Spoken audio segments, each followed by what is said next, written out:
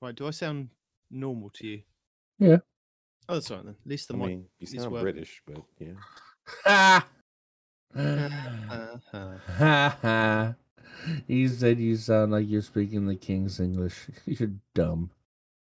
And I asked for you to come back. I said, get on that phone, ask that Mike, Micah to I get have here. a question. Yeah. What has changed since the Queen died? The economy's gone downhill. There's been a huge earthquake in Turkey and Syria. And we contribute this directly to the Queen's death. You're gonna say, damn, dude. I think. Well, you didn't actually ask that specific, but I think ultimately she triggered all of this, all the world Yeah. events. Okay. She'll be back. She'll be back in about 50 years. Don't worry. I mean, is there anyone? The Queen is a werewolf, so every 100 years or so, she has to fake her death, and then in about 50 years, when people forget what she looks like, she'll come back and rule for another 100 years. All right, it's been happening for hundreds of years. Who was she beforehand? I don't know, Queen Elizabeth I. Right. Okay. I don't know, but she's a So werewolf, is dude. there- Doctor Who said so. Who takes over now? Is it like one of the sons no king, one dude. likes? No, the King. Who the King died a long time ago. No, her husband is still alive. What? Is her husband No. alive? Her Wasn't husband's it? not He's alive. No, not. he Oh. died before her. He died during COVID. Oh, okay. He died a while ago. So then, who is king? William? Her son, Which one? Charles. Oh, Charles. The second or the third? He's Charles III. Okay. I didn't even know that. Wow, you're on top of this, Micah. Look at you. I just guess random first, second. Because it's never the first. It's never the first. Yeah. First died centuries ago. But yeah. So I don't even know who that is. So why is the king absolutely always seemingly irrelevant as far as culture is concerned, and we only care about the queen? Because she's been in power for so long, and the king isn't the king of England. The king came from another country and married the Queen of England. Okay, so he wasn't actually the king. He was just the stepdad. What are you talking about? I was talking about her husband again. God damn it. Never mind. What made up thing are you talking about? He wasn't even the king. So he was from the other country. Yeah, my bad. But her husband was not the king. That's what I'm saying. He was just her husband. So she was the queen, but he was never king? Yes. He was just her husband? Because the king outranks the queen, so she couldn't have a husband that would be the king because he would outrank her. But by marrying her, doesn't that by default make him king? No. What the that's how it's been for like centuries. No. Why is it different here? No. What do you mean no? If it's the Okay, it's so the other way when's around. the last time you guys actually had a king? Her dad, that was during the war. Oh, so her father? Oh, so they're just trying to keep it all in the family. The war? You mean like World War II? Yes. He died, I think, just before or after. I can't remember. I didn't know I was coming on here to do a history test. I didn't know that either. Yes, it's just a But I'm learning.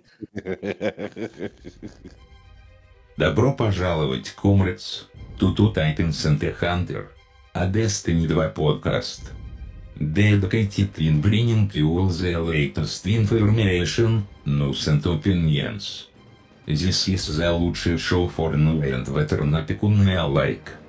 Where we share tips, tricks and tools to help you succeed and enjoy the game even more. Now you know what we do. Let me introduce you to my comrades in arms. The здорово параоте. The stream America's no one response in real life. And the class and удивительными тедами. До свидания. All right. Well, that was a hell of an opening. Yeah. Welcome back to the history of Great Britain here. With me, Night Demon. Standing in for Parody over there is Micah.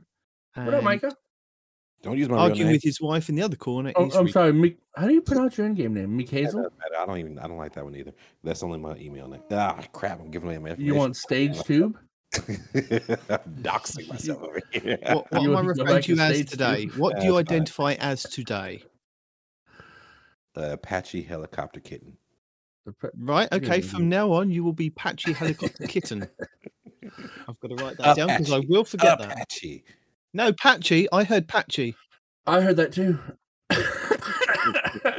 I would just call him Kitten. Make it easy.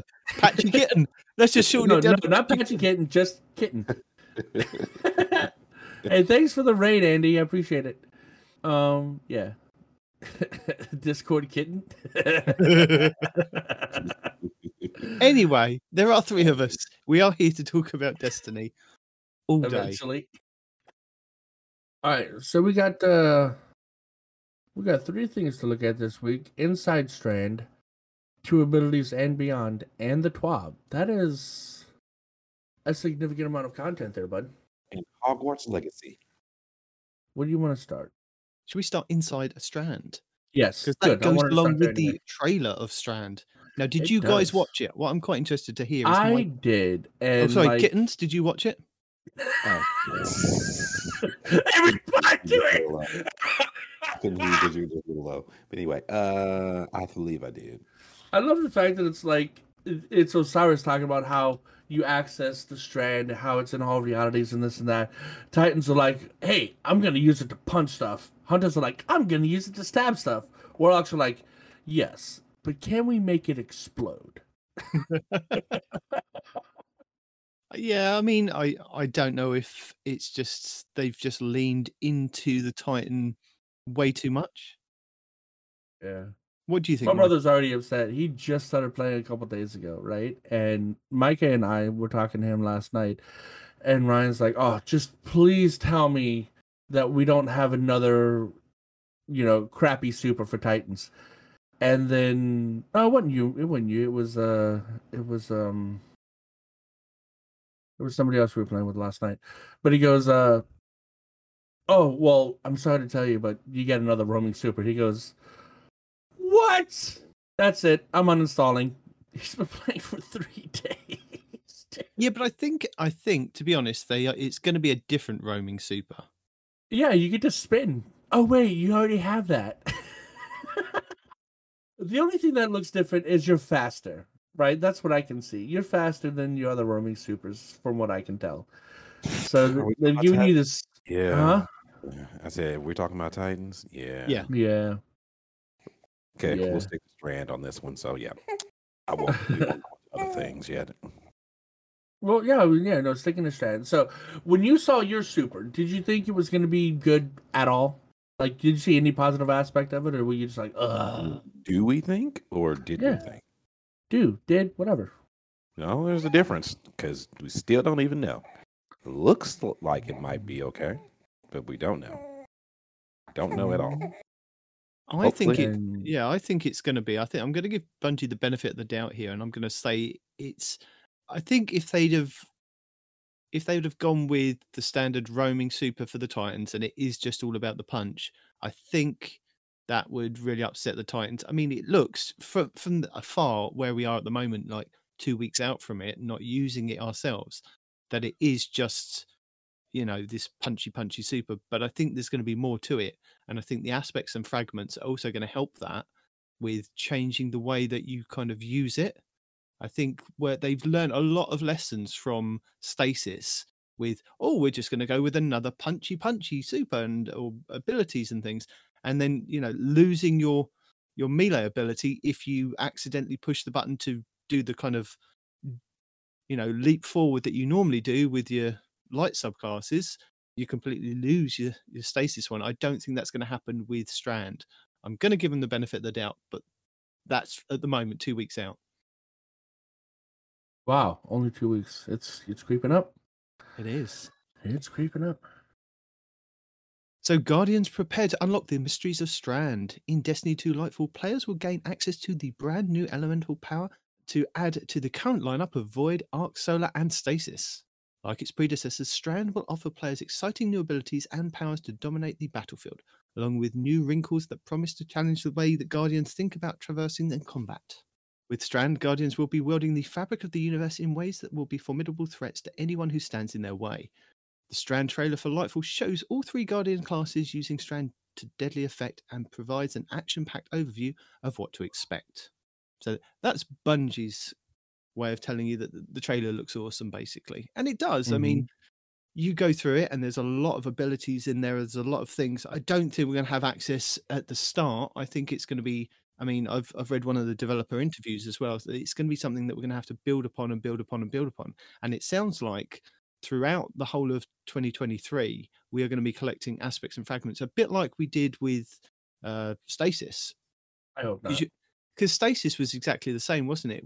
I think we got new aspects and fragments as the seasons dropped. Do you remember this? Because I think we started off with the basic Stasis. Yeah, and then we had to go do arbitrary nonsense to get the rest, which was it was bad, man. No, but when the raid hit, we unlocked another couple of bits. But then every season they gave you a chance to go and do extra missions to go and get more aspects and fragments for the Stasis abilities. And then by the end of that year, we'd kind of built this thing that they then kind of had to tweak. And I feel it's going to go down the same route. I mean, looking at the trailer and looking at the way that, you know, you're going to be tangling things up and you're going to be throwing loads of different like threads out. I think it looks overpowered to me. I don't know about you guys. What do you think? Initially it did, because it looked like you could throw a ball, the ball blows up, and then if you shoot the ball turns into little tangles that track you like the spider bots do. Yeah. So initially I think overpowered probably, but I mean most of our stuff has always come out overpowered initially. And then they let us have it for a season, and then they start tweaking stuff, right? And that's what I was trying to get through to Ryan the other day, is like, look, dude, you might have a bad super, but a lot of these classes, the super is like the least thing that's cool about it. You know, it's more about the ability spam and how it works with weapons, right? What? Dude, yeah.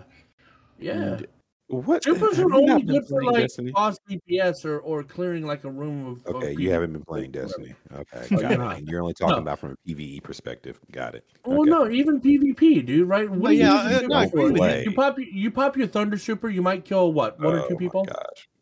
Oh my gosh. Okay, you're talking about. And you get one, maybe two supers a match. You're talking about Titans who have the worst supers in the game. Okay, let's talk about Warlocks who have except for Stasis, the best supers in PvP. I think even their Stasis super is pretty decent as well. Yeah, the Stasis super is annoying as crap, but the Warlock's Stasis super just needs to be removed from the game or nerfed in ways that they would be absolutely raging about. Because it's ridiculous how certain supers you can maybe only guarantee one elimination, while other supers can literally wipe your entire team two times. You get that almost like once a game. Over. I think that also depends on the player as well, though, Michael. If you're coming up against a really good player, they can manipulate that super and get across that map and kill so many people. Whereas I could probably get maybe 2 or 3 kills in the same times. Let's take the Arc staff super, and this is where we were talking about the hoping that the Titan Strand super is good. If they make the Strand Titan super as good as they made the Arc staff super, then I'll be okay, good, because the capability for all the Titan supers, especially roaming supers, have been limited to very, very, very short melee range, low melee tracking, no ability to track anything in the air. So all people have to do is so you kind of prove my point. Way. Whereas a Arc staff super can't. No. This is Titan supers. Titan supers are Arc staff can chase you to the height of a Warlock's height. We can. I've got a really good example of the hunters with their staff. In a PvP match, launched myself and did the Titan Smash. As I did that, the hunter popped his super, twirled his staff for like 0.2 of a second, and I died because he was reflecting my Superman punch back at me. Isn't it awesome? I died in my super. That's so cool. Yeah. I mean, it was. And I so that was not amazing. Only can they completely cancel. Not only can they completely cancel your super and block all your damage and reflect it all back at you, they can still run around and wipe your entire team. Oh yeah, he ran off after that. But, but what I'm saying is you can't have a super for the whole game. they can get the super 2 to 3 times in a match. That's all you need to turn the tide of an entire game. Yeah. Literally. That's not what I'm saying. I'm not saying supers are useless. I'm saying that the game is more about your abilities and how your abilities work with your weapons, right? Like, as an example, right? A hunter dodge, right? Well, we don't get our supers all the time, right? But if I dodge, as soon as I come out of that dodge, now I've got void weapons of light, right? So now I can do extra damage. I can, if I hit a target enough, I can make them explode. And if they explode, things around them explode, right? That's not even a super. That's just a dodge, dude. Right? Yeah. Yes. So, and it's how it works with your void weapon. That's what I'm talking about. I'm talking about the and Titans, right? You get the silver machine gun that spreads scorch, and you have an infinite freaking firewall your firewall melee, which does arguably more damage than that solar super does, right? And that's an ability. That's just your charged melee.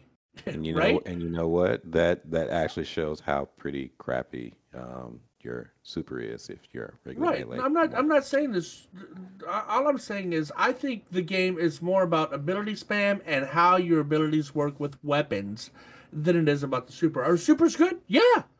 They're great to have. They can turn the tides of a match. They're good for boss DPS in some cases. I honestly would just like for when Strand comes out, for us to, we don't have to be One Punch Man. We could literally be the cyborg guy man instead. Yeah, no, we could be the cyborg. We could be the cyborg. At least we're super cool. We're not One Punch Man, but at least we're super cool. I'm just tired of us literally being relegated to Moomin Rider constantly in every season of Destiny as far as He's made like 3 One Punch Man references, and I'm not sure most of our audience has heard. I don't know if they know anything about One Punch Man. Moomin Rider is an anime that you should watch, but whatever. And Moomin Rider is literally a guy that's on a bicycle that rides around delivering mail. Just a regular ass dude, man. No superpowers or nothing. Yeah. I kind of agree with you though, Respawn. I would, if there was a way to trade off my super energy for maybe an extra grenade or an extra something on an ability, if I was, because sometimes I find that I go through a whole match and I don't use my super because it isn't, because it's not relevant. Right. Yeah. That's my point. Yeah. And I would rather have like an extra grenade or they can power up some of your weapons. Like we have we have the stasis rifle that will eat your super to double or triple its damage. Right? Things like that would be cool too. Yeah. Yeah. I mean, like you can get some of those mods that you can put on like your class item. If you do a finisher in PvE, you gain extra like heavy ammo, or you gain X amount of this, and it will be charged with light for something. If there was a PvP version of that, I would really like that, because I would put those mods on to say, maybe give my barricade extra health for 10 extra seconds, because that might swing the match for like a control match if there was more health on that barricade. Now that they're taking it back down, just give my melee extra range for 30 seconds. I'll something like that. You can do another empowered melee. Yeah. Well, from what I saw, your melees pulled you forward, right? Because it looked like whenever it went to punch, you were lunging towards those enemies, so you had a lot of forward movement. And then he was running fast to get to them initially anyway. So it looks like you got more speed, maybe like arc level speed. But then instead of you having to slam the ground, that's going to slow you down, or swing a hammer, which is going to slow you down, your melee actually lunges you forward, like increasing your distance and your speed. It looks like you're able to close the gap more efficiently with the Strand from what I saw. We'll see. So is it another roaming super? Yeah, but it looks like one of those I'm gonna chase you down supers. Like for example, you want to talk about the arc staff. The arc staff will chase you down, and so will the void blades. If you jump in the air, the void blades will chase you into the sky and kill you. And it looks like that's what your Titan super is gonna do. Yeah, it may, but we don't know. They only showed it. It has a projectile that you build up from swinging, so we don't know. It may be good, maybe not good. We're waiting to see. We're waiting to see. Literally, honestly, It's just the state of supers is just really kind of whack. I think our best super was literally the Sentinel shield throw at a certain point because the tracking on the shield throw was pretty nutty at one point. And you did multiple Pretty guardians with nutty. it. Yes, and it was great. It was wonderful. But now the tracking's pretty kind of meh. And it'd be nice if we had one super that actually struck fear in the heart of anyone. Literally, people just jump over the Thunder Crash, and they're nerfing the size of Thunder Crash. So now they're just going to be you jumping over can't it even now more. kind of glide people past people and kill them as much as you can now. I mean, I can't do it at the moment, so Yeah, and even just the regular explosion, a hunter can jump over to a height in which the explosion doesn't catch you, which is kind Yeah. of stupid. And warlocks can just float above where the explosion doesn't catch you. It'd be nice if we had a super where it had ease of use, where anything we catch off guard right there at that moment, they die, like a Blade Barrage, like a Nova Bomb, or any of the other mini supers that other people have that I just don't have access to.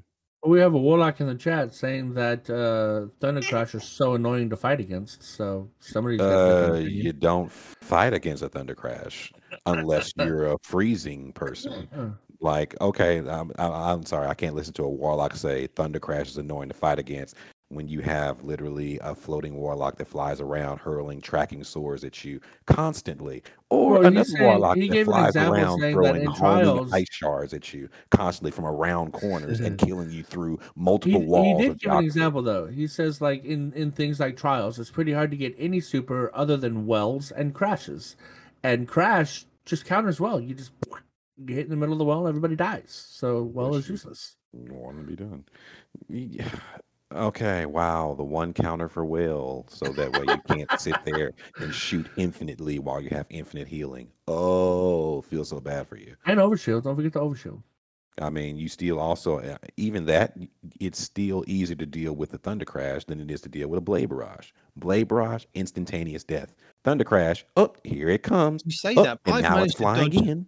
I've managed to dodge some of those Blade Barrages quite a lot.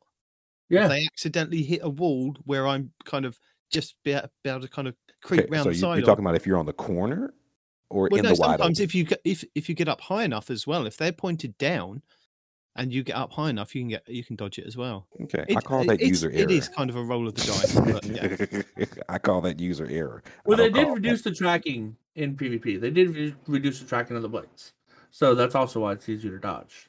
There's also less blades too, actually. So yeah. So did you know that threads make the Guardian?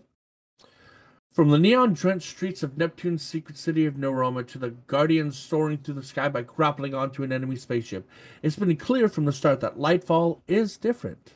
Yes. Things are coming to a head in the penultimate chapter of Light and Darkness Saga, but Lightfall's influences and inspirations prove that there's been plenty of room for the team to let loose, to reveal their creativity and craft, and to have some fun. One of those touchstones the team drew from was the bombast and flair of the 1980s action cinema. I do love the colors. Every time they bring up like the 80s color schemes, I'm a big fan. Think of an era of film where no explosion was too big and no action set piece was too over the top. That aesthetic informed much of Lightfall's tone and has certainly had a big influence on Strand itself, even before it was formally known as Strand.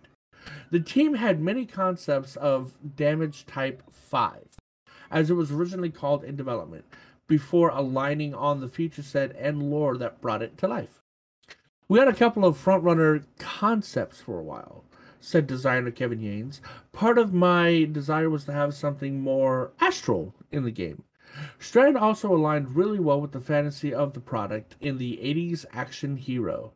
And as Yanes put it, there wasn't a single moment where all the threads of Strand fell neatly into place. Instead, it was a result of continuous dialogue with the team about what would make for an exciting gameplay, what would make sense from a narrative standpoint, and how they could make these ideas manifest in-game.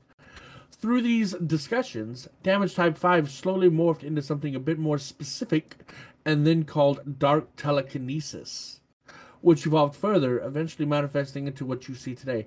I think, like, Dark Telekinesis might have been a better name than Strand. I like that. We had lots of conversations around where the strand concept, known as weaves, came from, and trying to reinforce the physical language for how it manifests and how it looks, to make it feel like it was from the same darkness family as stasis, Yane said. The more the team talked, the more concepts and evocative language that describes strand, with terms and descriptors like weaves, tangles, and universal strings of consciousness. It's everyone's building on everyone's ideas, said designer Eric Smith. How we choose to implement these things affects how we talk about it, and vice versa, like weaving objects instead of spawning objects or summoning objects. It becomes part of the aesthetic. And moving on to our new verbs and adjectives, we have deadly definitions. To understand strand, let's first start with some vocabulary. Creating an object using strand is weaving. Defeating an enemy affected by strand will unravel them. And disconnecting their life force from the weave. I'm sorry, disconnecting their life force from the weave? What? And creating a tangle. Left behind after a strand debuffed enemy is defeated, a tangle is a swirling bundle of strand fibers. These fibers of strand explode when shot, causing AoE damage, and guardians can also pick up the tangles and throw them to deadly effect. What? That is... Okay, just the verbiage here, right? Disconnecting their life force from the weave. Now, if we do that to a guardian, how does this ghost resurrect him when his life force has been disconnected? It's like, do we not need paracausal weapons anymore? Now we just have strand to do the job? That's crazy. On the debuff side, there are 3 new terms to know: suspend, unravel, and sever. When you suspend, a suspended PvE enemy is lifted off the ground for a brief duration and is essentially disabled. In PvP, suspended players are lifted off the ground but can still move, albeit slowly, and fire their weapon to fight back. Oh, that's good, because I assumed like strand was going to be another form of disabling, like freezing somebody did back in the day, and I was going to be real upset real quick. Unravel. Attacking an unraveled enemy will cause these threads to burst out of the target and attack other nearby targets. Once hit, that target will also become unraveled. Hold on, so it's just attacking? Attacking an unraveled enemy. Wow, not even killing. So just attacking them makes these little threads spread out. That's crazy. Think of shock. Oh, yeah, fair. Okay. Sever. A severed enemy is less capable of affecting the material world, reducing their damage output as a result. That's a little nutty. But do they take less damage? Probably not. The major buff coming with Strand is Woven Mail. With this ability, the Guardian is sheathed in a protective mesh of Strand matter, reducing incoming damage. Note that in PvP, Woven Mail will only reduce damage taken to the body. Head damage and melee damage will continue as normal. Oh, so it's straight up body armor. Okay, fair enough. Thwip. One of the most exciting new abilities Guardian Strand Toolkit is to grapple. Which, by the way, for those of you that don't know or that haven't seen, it's an older trailer, the grapple was originally supposed to be hunter only. Legit. So that whole Spider-Man thing was originally just supposed to be for hunters. But the devs liked it so much that they gave it to everybody. So, as upsetting as that is, that used to be a hunter-specific thing to make us even more of the master race. You guys lucked out. You better be glad that most people at Bungie are Titans and wouldn't let hunters have this really cool ability to ourselves. Just saying. With this ability, players can press the grenade button and their Guardian will weave a hook from strand matter which can grab onto an anchor point. The grappling hook will then begin contracting, pulling the Guardian along. A strand's grapple can create its own grapple points out of thin air, so you can always propel yourself through the sky even if there's not a solid surface to latch onto. Guardians will also be able to execute melee strikes, during or at the end of a grapple. known as a grapple melee, which will deal bonus damage, unravel an enemy, and push them backwards. Wow. I wonder, can you do that to somebody in PvP? Like, can you grapple a person in PvP like you can an enemy and do all of that they just said? Would that be a one-shot kill at that point? Are one-shot melees coming back, guys? Do you think? No? You're silent? Okay. Maybe, possibly. But you can't do it in PvP. Why can't you do it in PvP? You can. Oh, you can't. Okay. When we were developing the concept around ropes and string, we felt like it was the perfect opportunity to add grapple into the game, said Smith. You never want to shoehorn something in for the sake of interaction that isn't natural. It has to be the right time, the right situation, and the stars align for something like that here. Yanes said Strand really came to life for him when the team started seeing the power of the grapple when combined with other elements of Strand. When we got things like Tangles online, we started realizing that the gameplay here is incredibly novel, interesting, and new when all you have to do is these quick context switches between grappling and slamming and throwing a tangle. All these things can happen in quick succession, and this rewards the player for having a high APM, meaning actions per minute, which is not really a thing we have had in the game at all before. Smith picks up that thought and runs with it. I defeat an enemy with my melee ability and then unwind into a tangle. I grapple onto the tangle, which refunds my grapple, and then snatch the tangle out of midair, and then I hurl the tangle at a group of enemies in the distance, grappling onto the tangle again while it flies and pulls me through the air behind it. As the tangle nears a group of enemies, I slam downward out of my grapple to suspend a lone enemy who split off from the group while the tangle slams into the rest of the group and explodes.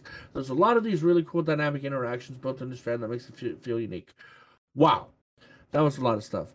So, basically, you can pick up the little ball of Strand, you can throw it, you can then latch onto the thing you've just thrown, and it will carry you, and also refill your grenade and allow you to jump off of it for a slam attack before it hits the ground and detonates again.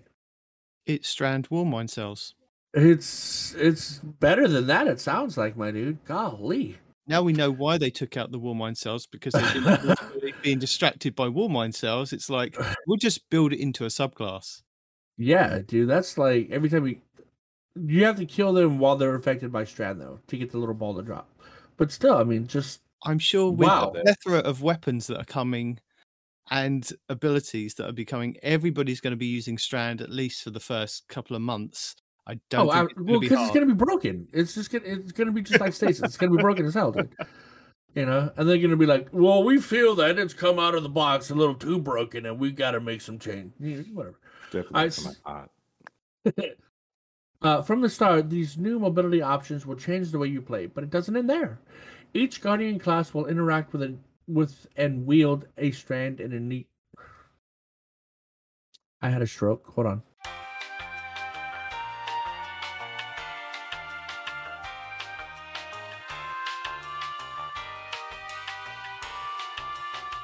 From the start, these new mobility options will change the way you play, but it doesn't end there.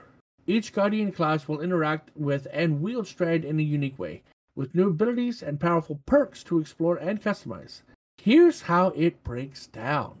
So, the Warlock Architect, I'm not calling you a Brood Weaver, because A, it sounds too hive, and B, they are Brood you're Weavers. Architects, okay? The Warlock is our Strand Minion Master. Hello, said Smith. When playing Destiny 2's Masters of All Things, Space Magic will utilize Strand. To understand how Warlocks will bend Strand to their will, you have to first understand Threadlings. Threadlings are explosive minions woven from Strand matter, he said. The Warlock Broodweaver, aka Architect, being the cerebral type, is more in tune with Threadlings than all the other classes. All Threadlings will run forward, jump on enemies, and explode. Okay. But only Warlock Threadlings will return to the Warlock and travel with them if they can't find a target? What?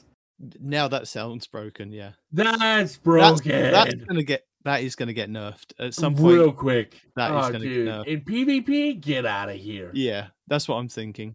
PvE, yeah, I don't see any reason why it can kind of travel with you into the end of the raid. Give me more threadlings. Give me all the threadlings. Let's say I have 3 threadlings and I only need 2 to defeat an enemy. If I'm a warlock, that last one is going to run back, hop onto me, and condense down into a form that's orbiting me, which is known as perching. Then next time I attack an enemy, it will pop off and attack the same enemy, which really gives it the sense of having these minions that are doing my bidding. They love me and want to come back to hang out with me. They don't need to do a ton of damage in PvP, they just need to do some damage, dude. And especially if it's chasing you, like imagine because so many encounters in PvP end up with one guy that's one shot ducking behind a corner, right? He ends the engagement. Your threadling is going to chase him around that corner and finish the job. You see? Well, it's a bit like the Card of the Old Gods, isn't it? Or the Ark Buddy. It's just a new version of that. Exactly, man. It just like how your Ark Buddies are dangerous, this is going to be dangerous in the same way, dude. Any damage is good damage in PvP. The only difference is it's not isolated to just the warlocks. But on a side note, I am really, really, really, really not happy with the whole little turret buddies that they've been adding into the game and isolating the warlocks. Like, there's enough turrets. Do we really honestly need more homing turrets? Do we? Well, we don't know what the rest of us are getting yet. Maybe what we're getting is just as good. That's something that everybody can use. Yeah. They said if you're a warlock, it will come back to you. It comes back to you if you're a warlock. You have a pet basically. Warlocks gain pets.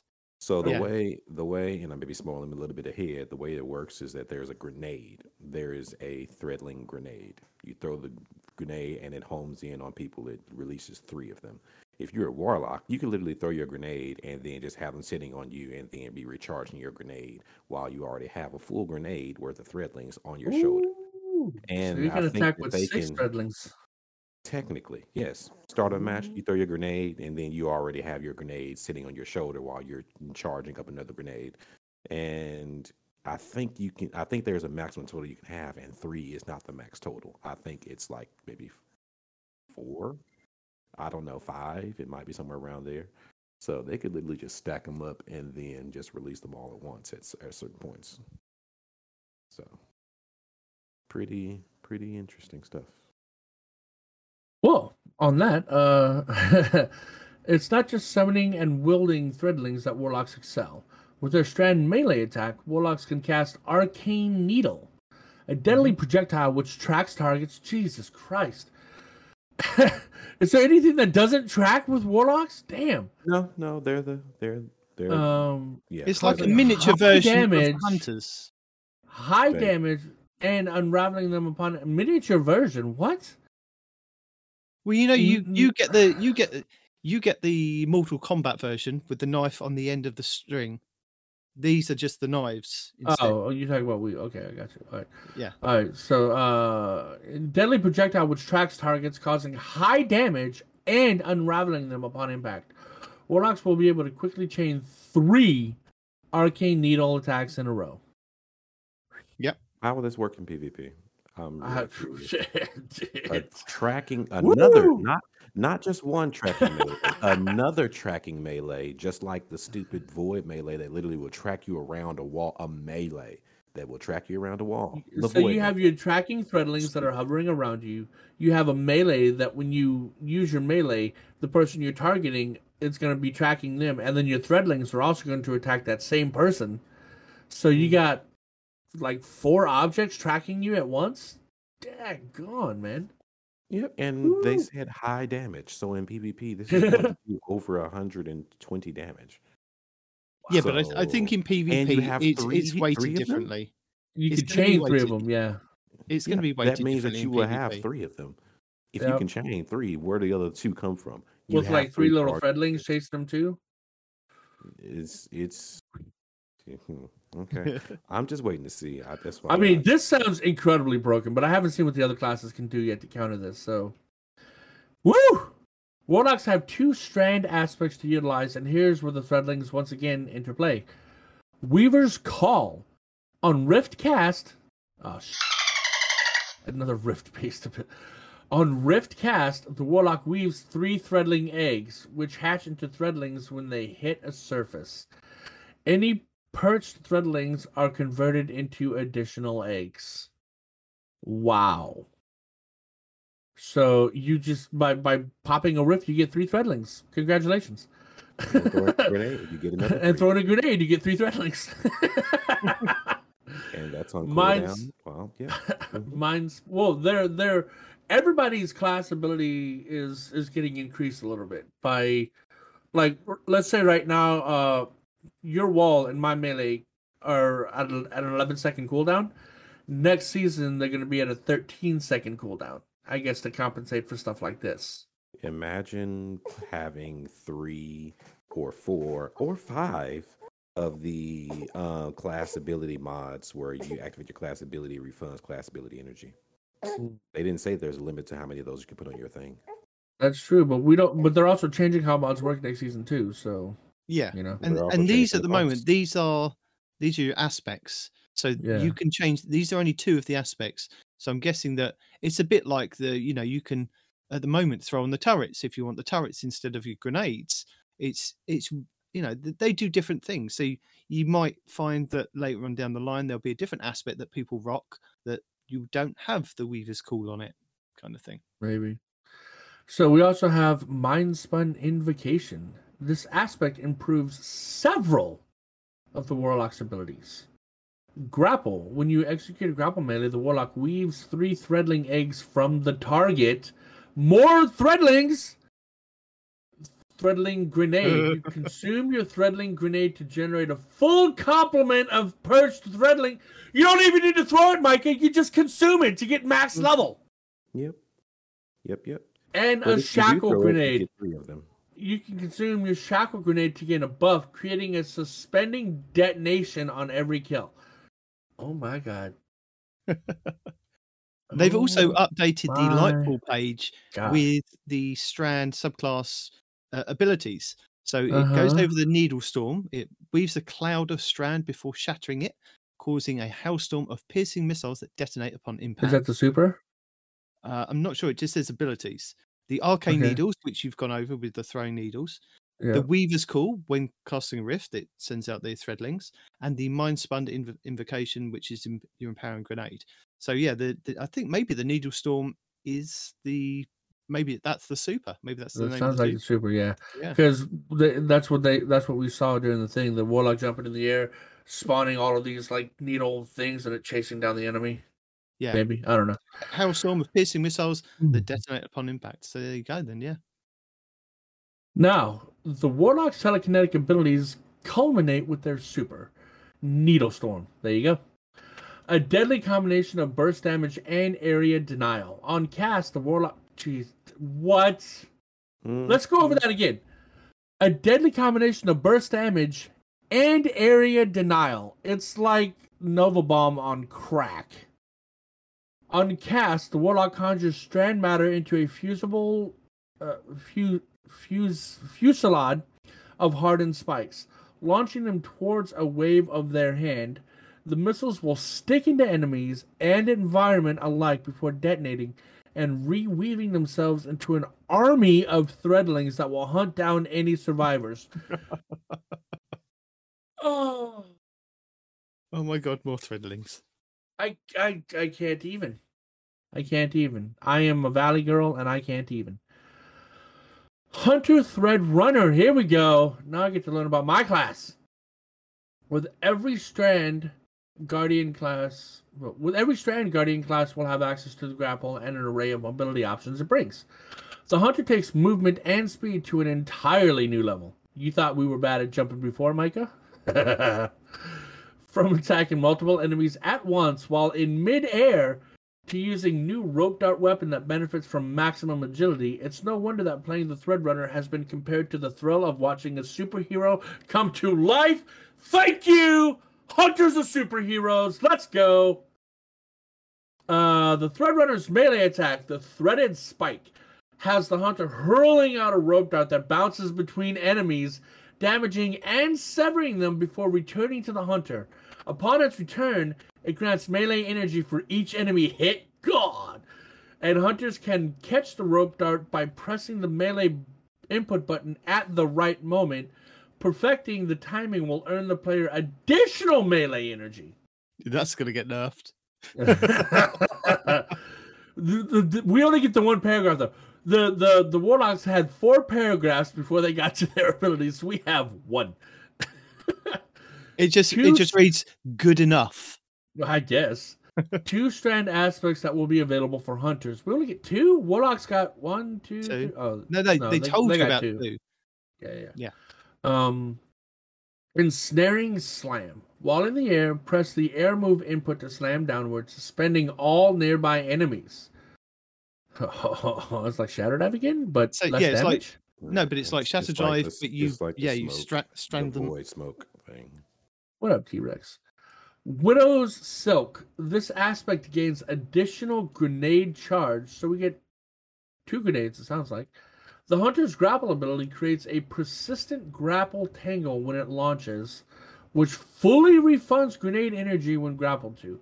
Hunters can use this ability to set up chains of grapple points that their entire team can use, greatly enhancing their ability to quickly move around in combat or traverse the environment. So this is gonna... Think back at some of the jumping puzzles we've had before in the raids, right? This is gonna completely negate those, right? I just set up a chain of grapple points and everybody follows me across a giant chasm that no one can cross, right? What about the new...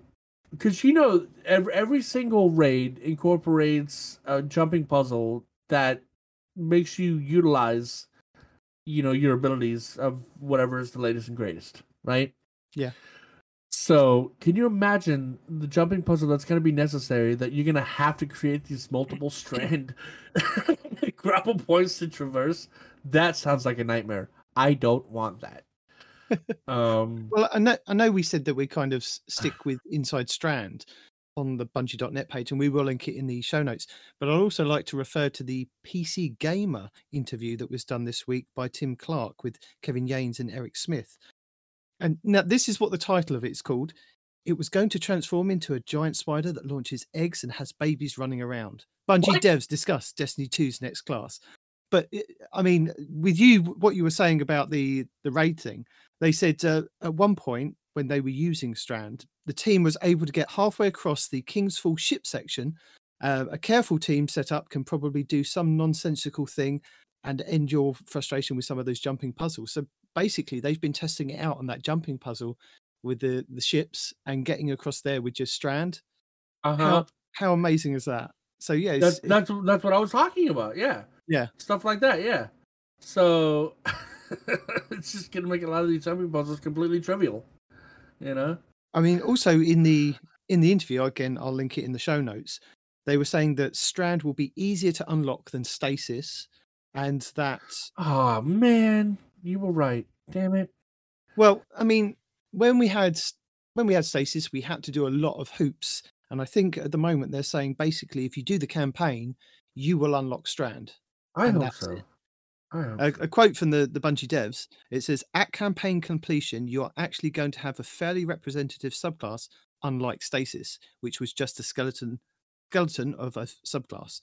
And they said that you can also expect more aspects and fragments to be released as part of the seasonal model over the course of 2023. By the end of the year, you're going to have a complete subclass kit that will be able to stand toe-to-toe with your existing suite of powers. That was by Kevin Yanes. And the guy that did the interview basically said that he doesn't expect to be like doing the equivalent of scalping around the map, shooting crystals with Salvation's Grip this time. But he also gets the feeling that you will have to take each character through the story to actually unlock it for each character. It won't be you unlock one character and then it's all unlocked. I mean, Bungie haven't said that. It could be. I mean, there have been several times where that has happened, that you've only had to do one thing on one character and it's unlocked. But then when we did other subclass things, when we had Destiny 1 and even with Destiny 2, when we unlocked the third subclass, you still had to do a little bit of a story mission to unlock that third subclass, didn't you? Yep.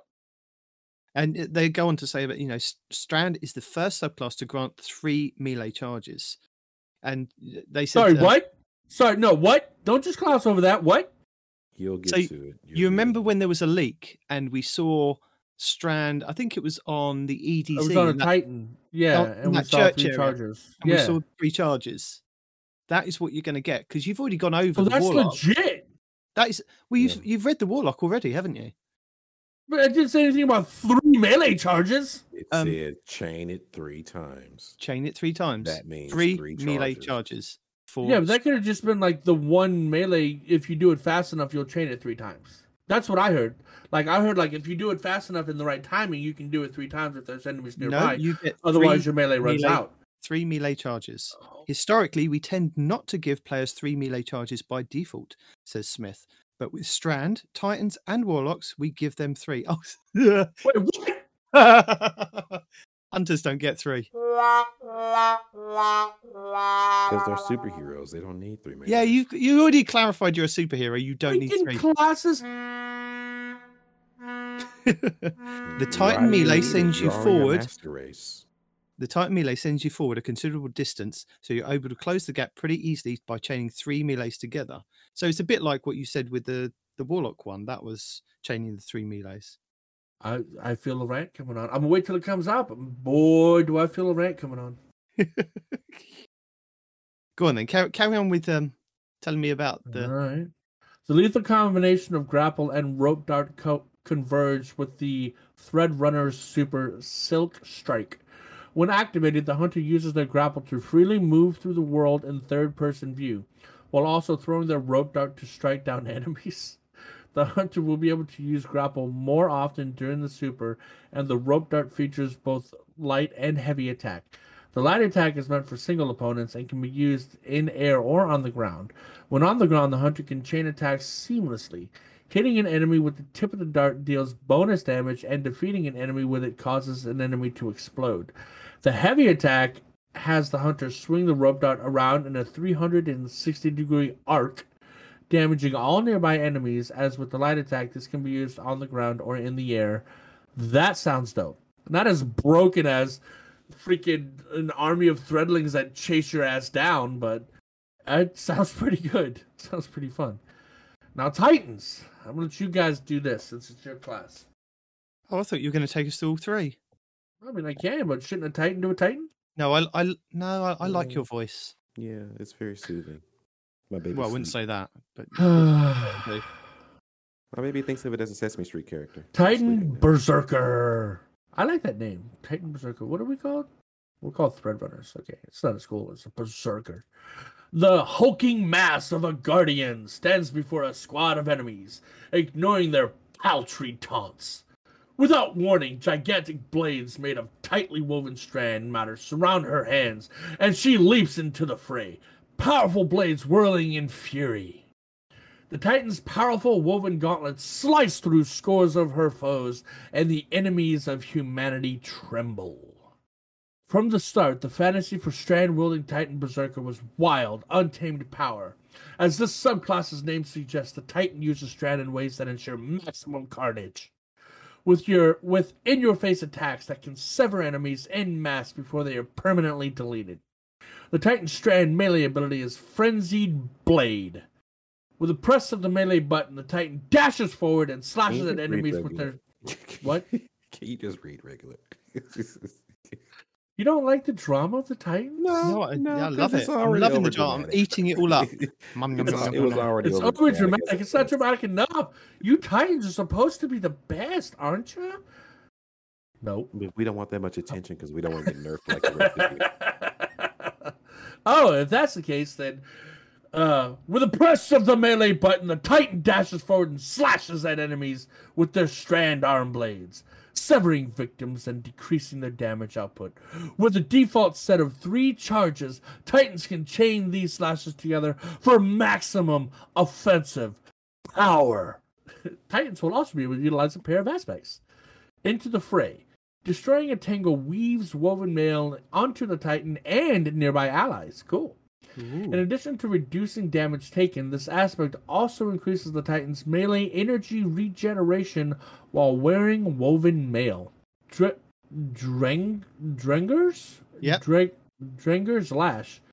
When the Titan casts their class ability, The Titan will blast forward a powerful ripple in reality, suspending enemies that are caught in the shockwave's path.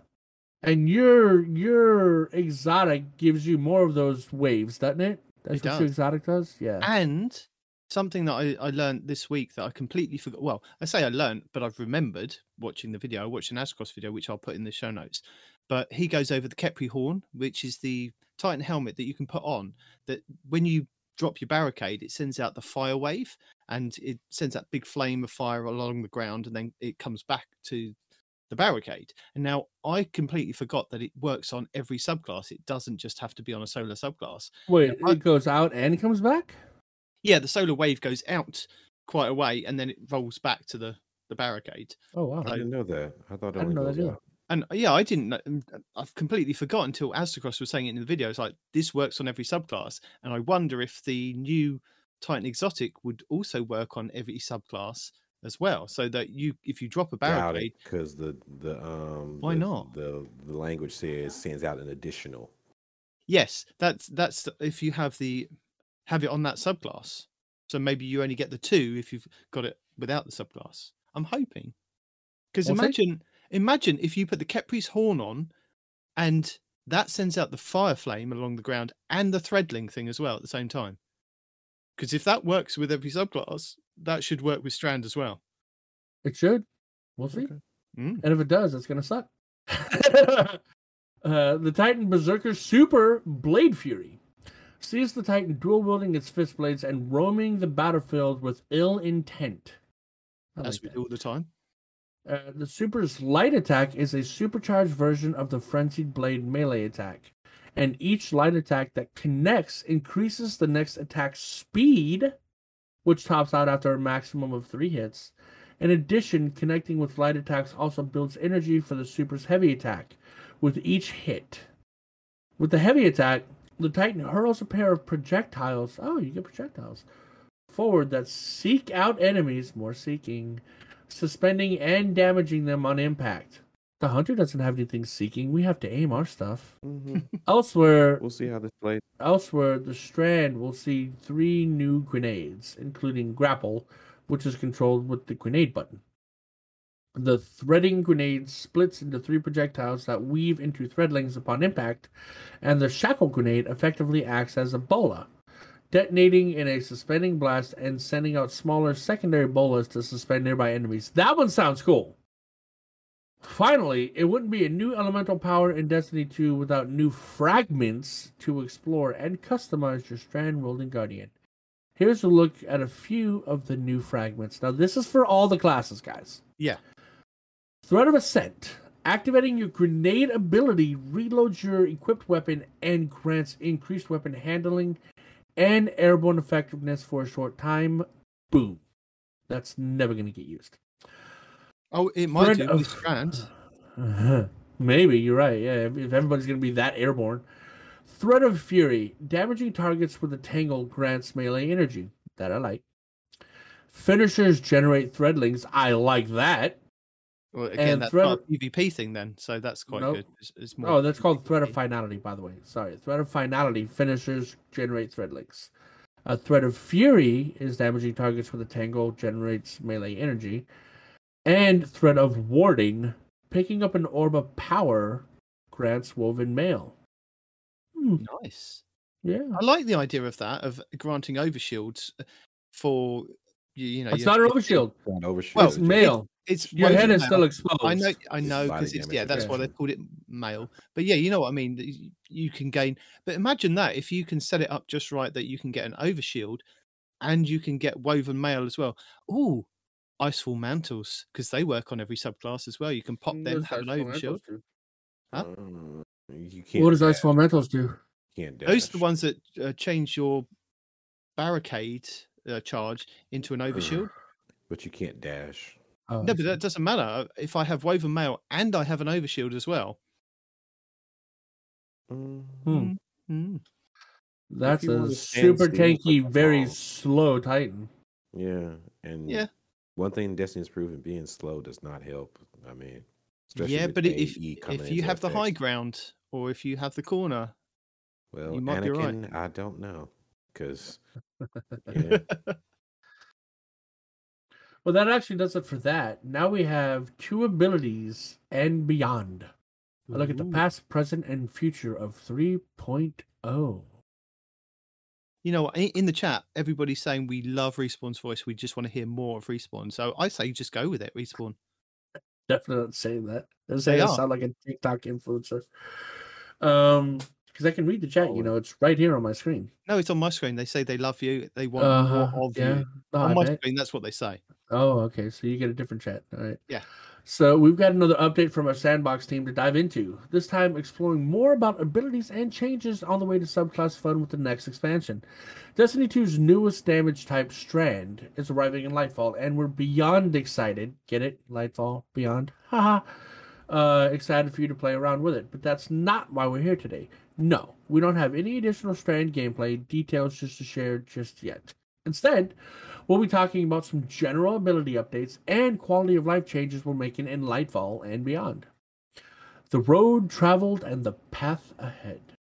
With the release of Arc 3.0 alongside Season of Plunder, we completed moving all 3 light subclasses to the 3.0 system. These updated subclasses allow players more customization and build crafting capabilities more than ever before. Now that all 3 subclasses are out in the wild, we have some tuning work to do on the various systems connected to the subclasses. Once each system in our core character stats... Wait. One. Oh, sorry. One such system is our core character stats. The amount of ability regeneration that discipline, strength, and class ability specific stats provide hasn't been meaningfully touched since the launch of Shadowkeep. Since then, across aspects, fragments, and exotic armor mods, and weapon perks, there are a variety of ways to have powerful abilities with very high uptime. Oh no. This has resulted in some PvE activities losing the tension that made them so special and introduced additional noise into the Crucible. Oh no. Moving forward, I don't want to read anymore. I just like to clarify, Bungie are not saying, oh no, that is just Respawn. Yeah, no, I see the writing on the wall, and I'm not liking it. Moving forward, our goal with ability uptime with both PvE and PvP is to get back to roughly where we were with the 30th anniversary pack launched in December 2021. We're making some changes to the ability energy economy in Lightfall and subsequent seasons to correct ability uptime, while still rewarding players for investing in build crafting and fine-tuning their guardian into perfect monster-slaying machines. Here we go. For Lightfall, we're making the following changes focused on passive cooldown gains. We've rescaled the efficiency of discipline, strength, and each class ability stat on grenade, melee, and class ability regeneration rates. In general, the regeneration provided by a tier 10 stat is now roughly equivalent to a tier 8 in the current system. Each stat tier now provides a more consistent gain, and not now when Lightfall launches now. Yeah. Each stat tier will provide, is what they should have said, a more consistent gain in cooldown reduction rather than spiking heavily at lower tiers. Destiny 2 is a game about space magic, and your abilities will always be central to your combat loop. While this change looks like a lot on paper, we believe that the build crafting improvements coming up in Lightfall will more than make up for it. As a quick example, your legendary armor now has 3 type-specific mod slots, up from 2, that can fit a wide variety of mods that are no longer restricted by elemental affinity. That I can't freaking wait for! 3. I didn't realize it was going to be 3. That's like 6. Well, isn't it because you get 2 slots and then the third one is used for like a stat bump? Or do you get the 3 slots and the slot for a stat bump? It's because they've taken out those ones for the wells and the Warmind cells, isn't it? I guess. No, they're going to be. Those are going to be not longer class specific, and they'll just go to everything. Yeah. So there's no element specific mods now. And instead of getting 2, the middle ones, you get 3. Right. But somebody was talking about how we also get 1 slot that's dedicated to a stat bump. That's the first one. Yes, you're gonna get that. That's automatic. I think I think maybe what they're doing is they're taking it out where you have weapons of light not weapons of light, but heavy fire. That mod is not going to be just only relegated to that. I think you're going to have all three of those being able to be used for anything. I don't know. Either that or you're going to have 5. Oof. Well, I guess we'll see. What was that? Starting in Lightfall, you'll be able to run all of the following ability energy generating mods at the same time, and more freely be able to socket multiple copies of each. So we have Bomber, Outreach, Impact Induction, Utility Kickstart, Melee Kickstart, Grenade Kickstart, Liberation, Insulation, Inversation, Hands-on, Ashes to Assets. Innovation. Yeah, Innovation. Insulation. No, not innovation. Damn it. Innervation. It's an English thing. Okay, just let it go. I've no idea what you're saying. Ashes to Assets and Dynamo. Nice. I like Additionally, armor mod energy costs have been reduced across the board, and artifact mods no longer need to be slotted into your armor, giving you more space to build craft to your heart's content. That is top freaking tier right there. Yes. Okay. Sorry. In fact, everything we get from our artifact is just going to be passive now, dude. I love that. That's going to be awesome. It is. It's a bit like having your exotics at the moment. Like, you can equip your exotics with those passive perks on them, so you don't necessarily need to put it on on your gauntlets at the moment. You can just have an exotic. So yeah. The downside is you can only equip 5 or 8. What was it? Something like that. 5 or 8 at a time. 12. Passive? 12? No, 12? There'll really? be 12 that you can unlock from your new artifact next season. And yeah, but how many will be passive, though? I think it's limited. All of them. Like 5 or 8. Really? Oh, okay. I'm sure the 12 will be passive as you unlock them, but then you have to reset your artifact if you want different ones. But you don't have to pay Glimmer to reset it. You can just reset it and then just unlock other ones. But again, I was wondering how that's going to work, because at the moment it goes through a tier system, doesn't it? You have to unlock about 3 to get to the next track. Then you have to unlock about 5 to unlock the next track, and then like 8 or 9 to unlock the next track until you unlock all 5 tracks so you can get to the big mods that are on the end. So I'm wondering how that's going to work. Is it going to work the same way? So initially you're going to have to pick and choose from a limited amount that they say that you can unlock at that point, but then as you get towards the end of the season, you've unlocked the whole thing basically, and then you can just pick and choose. Maybe it's going to be like that. Well, they need to do something with the cost, because, like, for example, Grenade Unstoppable, right? Yeah. Cost 7. Breach and Clear costing 7, I get that because it weakens them or whatever, right? But for a standard champion mod to cost 7, that is ludicrous. Just because it's a grenade launcher? If anything, it should be cheaper because it's a grenade launcher, because you get less grenade ammo than anything else, you know? So, and all it does is stun them, you know, just like a hand cannon would stun them, right? But the hand cannon costs 1 and the grenade launcher costs 7? What the hell, Bungie? That doesn't make any damn sense. So, that right there is one of the main reasons I'm glad they're going to be passive. Because using 7 just for a grenade launcher to be able to stun a champion is stupid. It's there's no other word. I'm not trying to be mean about it, but it's just stupid to make it cost 7. Get out of here, man. I mean, that's the other thing, isn't it? Where if they are going to be passive and you've unlocked them, you're just going to get people that are going to unlock that final end tier and just put on like all the ones that at the moment, like Solo Operative is 5, Monochromatic Maestro is 6, Weaken Clear is 5, and Passive Aggressive Guard is 6. If they are passive, then you're going to get people that are just going to put those 5 on and then work their way back. Absolutely. So I don't know how that's going to work.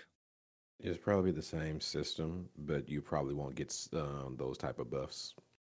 Yeah, but what's probably going to happen is because it's going to be so easy to equip champion mods in the future, it's probably going to be more champions to freaking deal with.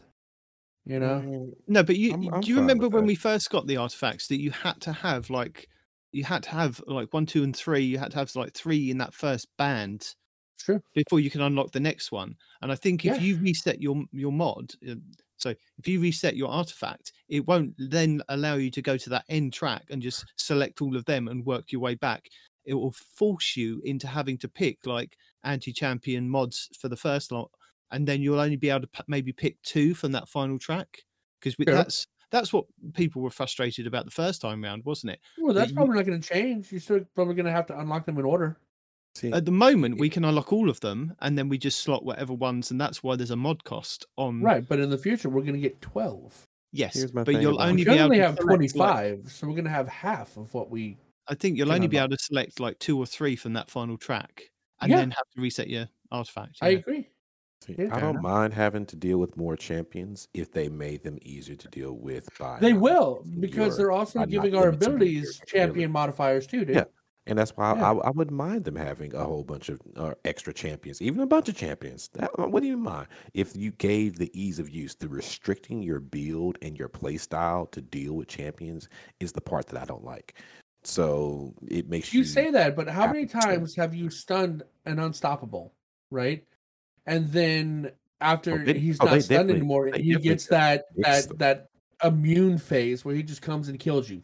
Before you can stun him they again. definitely need to fix champions, but the problem with that is normally after you stun them, because you had to build craft to be able to stun them, you couldn't get the damage output that you needed to kill them. So you would be stuck. You'd have to run like a bow and a hand cannon or some nonsense. Yes, and so you can't kill them quick enough.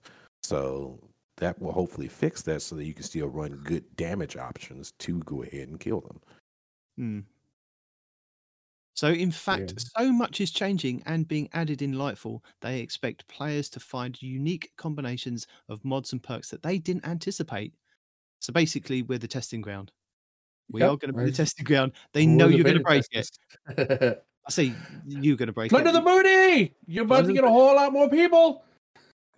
There's going to be so many videos. Cheese Forever's going to be out there saying, do this, and this. It's completely broken. Expect it. Hey Titans, do you want to have 6 melee charges at once? Do this. Yes, please. Yeah. Why do that when you could just synthesize forever? But be aware that they are going to continue to tune the greater ability energy economy along with updates to specific ability potency to make them feel more powerful. So in Lightfall, the Marksman Dodge base cooldown reduction from 34 seconds to 29. And Gambler's Dodge base cooldown reduction from 46 seconds to 38. Now, but it sounds like we got buffed.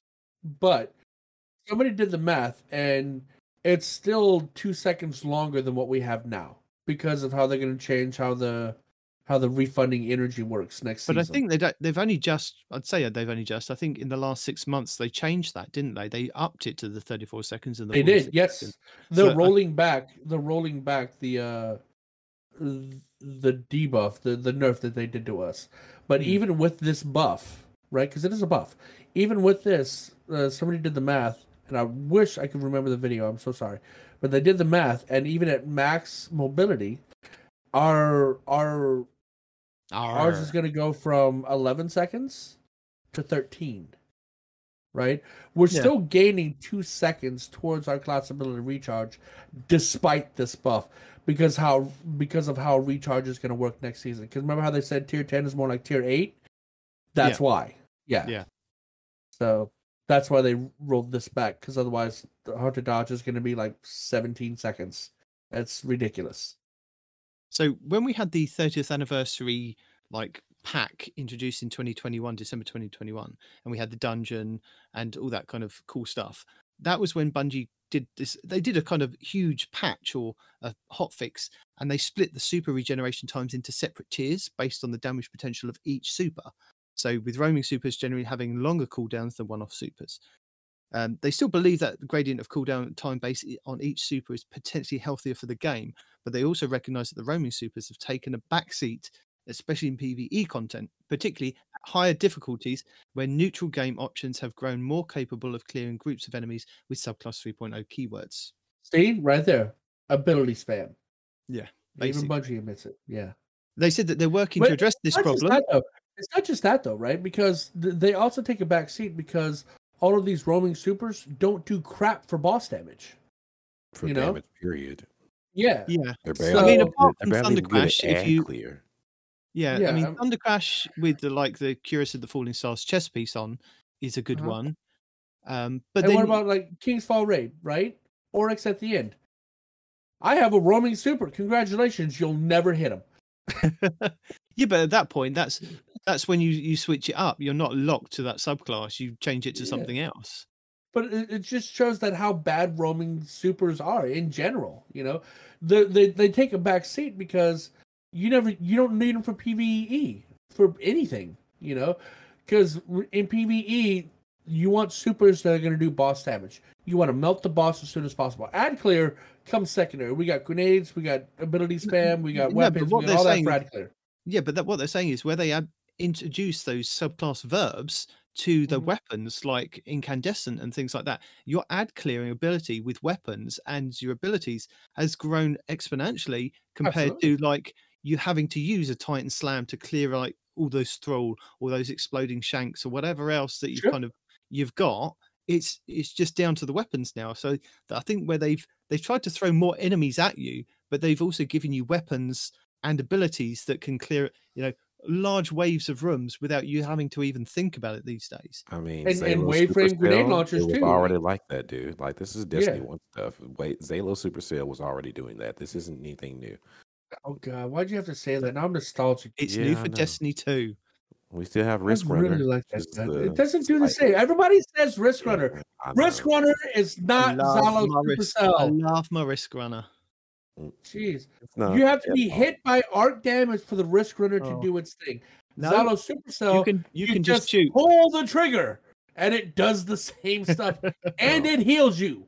Well, technically, it did heal you, didn't it? Yes. It healed you and it gave super. That thing was No, broke. it didn't give super. No, it did one of them. So either it healed you or it gave It super. healed It you. one of those things. It I healed think you gave and it super. chained Look, damage to enemies. It's The not fact that coming you were back. killing multiple We are enemies gave you stuck super with a Risk energy, Runner. You're going to have but to make it do did with not Risk give you Runner. super energy.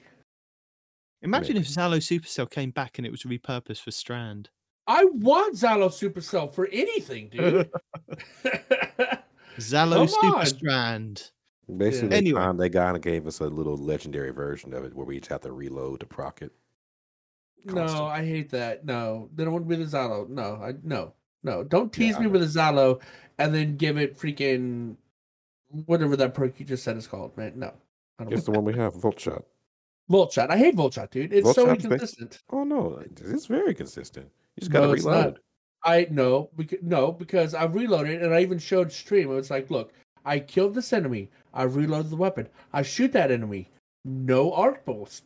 I shoot that enemy again. No arc burst. I shoot the enemy next to him. No, he doesn't. There's do an that. arc burst. No, It's the burst- inconsistent. No.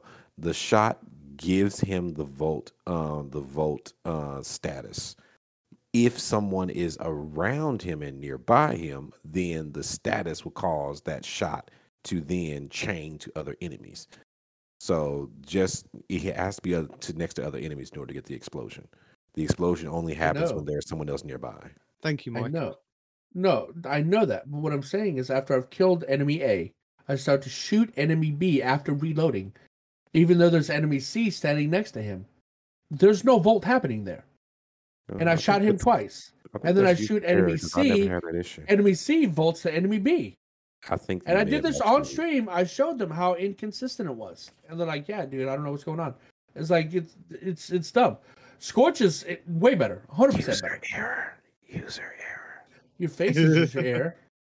No. Continue on, sir. Okay. So orbs of power are changing with Lightfall. So they're increasing the maximum number of orbs of power that roaming supers can generate from 5 to 7. Now, this worries me slightly because they reduce the amount of orbs for like when you pop a well or if you pop a bubble.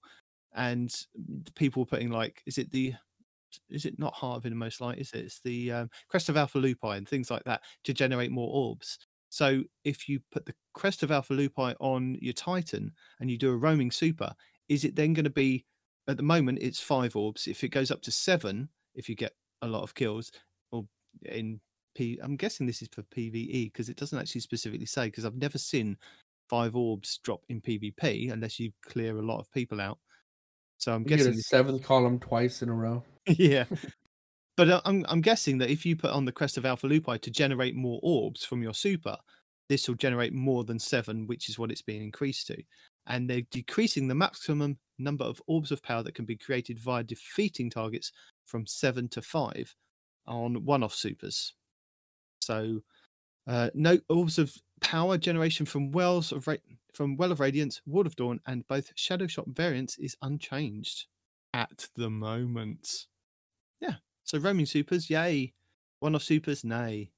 Well, they're going to try to force people to use roaming supers because of the whole, oh, you get 2 more orbs of light. Yeah, but I can't kill anything. Yeah, I'm saying like that's not gonna tip the scales at all. It's not at all. No one pops a roaming super to say, "Hey, I'll generate some orbs for you. Hold on, let me pop my super." Hold on. I mean, that used to be the only case, super that was we done for forgot that one was example. Nether. We forgot one example. Okay, the one exception is the Arc Staff with the exotic chest piece that increases the duration of it. Right? Like Radiant Flux. Yeah, Radiant Flux. That has the highest overall damage in the game. With like, it just does more damage. 13 seconds. No other super in the game does that much damage, right? So that is the one exception to the roaming supers that could potentially do damage. Other than that, no other roaming super, even our Shadow Knight for Hunters, Titan Fist of Panic, nothing else is going to do that much damage or last that long, So nobody's going to be like, oh, wow, I get 2 more orbs. Let's do it, buddy. It's just, no. They'd have to dramatically change the damage that these roaming supers do to enemies and bosses for people to even consider swapping to them over the pure damage ones. You know what I mean? Well, I think the I'm not saying it's an issue, but I think the thing where supers were you counted on the orb generation for supers when you were in a raid and you were kind of, do you remember like in Destiny 1, Kingsfall raid, you're in the boss room, you're waiting to get Oryx, and you got your tether hunter there at the front, ready to tether all those enemies, to kill all those thrall that are kind of coming up. So they tether all of them, generate all those orbs so that everybody else can pick up their orbs of power to generate their supers for the kind of deal with the different boss waves. Now you plant a flag, you get your supers, it doesn't really matter now. I mean, the odd thing that kind of empowers your weapons with an orb of power, or, you might need that extra little bit of top up every now and then to generate another super. I think the orbs that we kind of generated in Destiny 1 felt more needed, and they were more powerful. Yeah, when we kind of generated them. Destiny 2 is kind of on easy mode with flags being, I mean, I'm not saying take away the flags. I really like the flags, but I'm saying that where they're saying you like the orb generation, I don't feel that people, unless it's in trials these days, count on the orbs as much and getting their supers as much to kind of steamroll the enemy team. Actually, I don't know what you guys think. I'll say this, like, honestly, and this is what I would say: take away flags, but instead of while you remove flags from the game, increase the drop rate of heavy ammo back to where it was like to Destiny 1 days. Where you give us synths back too. Hold on. No. I see hold where on. Not just that. You increase that drop rate, and then you buff heavy weapons so that way they actually feel strong. Heavy weapons were literally on par to your super in PvE and PvP. Somebody got a heavy, you ran for the heals. You got a heavy, oh, you were about to do some mad damage. Buff those things back up to the levels where they were, where they had the literal rune clear potential for heavy weapons, and increase the drop rates for those, and do away with flags. You don't have to have your super. Let the super be something that you earn over the course of the battle instead of something you're sitting on the whole beginning of the fight waiting to do damage to the boss. Let it be something you earn. And cool, let it be what it is. But take heavy weapons back up to where they actually feel like they did before, and increase the drop rate so that way it's not so rare to even get a heavy weapon drop, and then the damage you get from the heavy weapon be like you literally have to unload 18 rounds of a rocket launcher to kill a boss. Like, it's just ridiculous. Per person. It's ridiculous. Per person, I'd like to add to that. I think if you want to make content hard, or you want to make it very similar to how Destiny 1 was, do what Micah said and take away the flags, but then have the orb generation matter in like harder content. So if you are doing a hard mode raid, no flags, and add that heavy drop and make orb generation a priority for the team to work together to get orbs generated and chain supers and work it as a team mechanic rather than just planting the flag down like in the normal mode. Absolutely fine, because that is kind of where you go to learn the raid. This is how you kind of learn. You get your super, there you go, you've got full heavy, you're ready to go. But when you're in a hard mode, I think it should be a hard mode thing. Make it relevant. Make all your actions relevant. Make your weapons damage relevant. We didn't have flags in Destiny 1, and everybody coped with hard mode Oryx and hard mode Crota. It was, you had to work out how you were going to generate orbs and heavy, and that's what you did by killing the Yellow Bar Knights in Crota to generate your heavy, to then get your Galahorns to destroy Crota. And very similar, you generated your orbs at Oryx with the Thrall, and that helped feed everybody else's supers, like the Titans in the middle with their bubbles, etc., etc. It's kind of, I think it would bring it back to the kind of working really well as a team kind of thing. You need, if you're going into harder content, you need to work more as a team, not just contest mode and scale it like that. Maybe do something somewhere in the middle. Yeah, well, this is how they chose to do it. Like T-Rex says, they did it the easy way by nerfing weapons and increasing health pools and making bosses just invincible for no reason, which is a mechanic that to no end, like a boss can just be like, you know what, I'm gonna be invincible. What are you gonna do, right? Like, who? No, I understand. Like a boss, like a boss goes to hide behind a door that you have to open up to get to him, right? That makes sense. Him just going randomly invincible and you have to dunk a ball to make sure he's not invincible anymore is asinine. Remove the invincible mechanic from the game. That is the stupidest way to increase content difficulty, in my opinion. I hate that so much, right? Because you sit there fighting the ogre in the dungeon we did last night, right? The big ogre in oh god, what's the name of the dungeon? Duality? Yeah, in Duality, right? The big ogre, you're sitting there unleashing on him, right? You got rockets, you got machine guns, you got all that stuff unleashing on him, right? And then you dodge, you unleash another rocket, it hits him, but before it detonates, he goes immune. Guess what? Now that rocket damage does nothing. But if he would have ducked behind a door and you have to open that door for next damage phase, that rocket detonation damage would still hit him. You know, he'd be behind a door, but he wouldn't be invulnerable. He wouldn't be invincible. You know what I mean? So just, I hate that. I hate the invincible mechanic in Destiny 2. Whoever thought that was a good idea, that creatures could just become invincible when they want to, is completely stupid. You know, why can't I become immune? If he can become immune whenever he wants to, why can't I? Because you haven't unlocked that aspect yet. Get out of here. Because the dark is stronger than the light.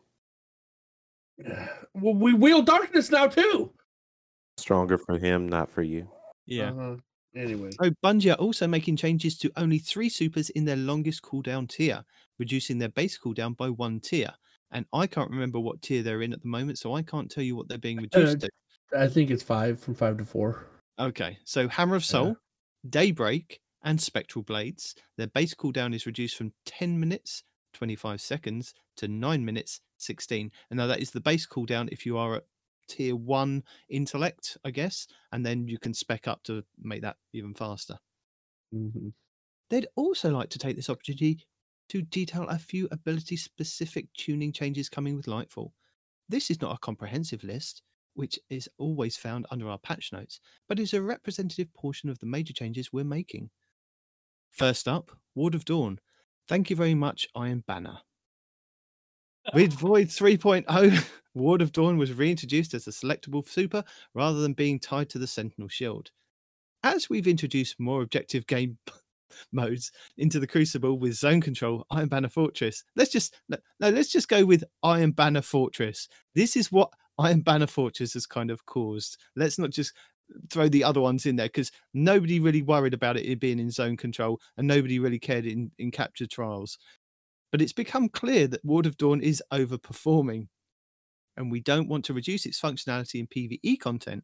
And in general, we still want the Ward of Dawn to be a strong option when you need to lock down a point on a map. But they're going to make a few changes to make dislodging players from Ward of Dawn more realistic in normal play.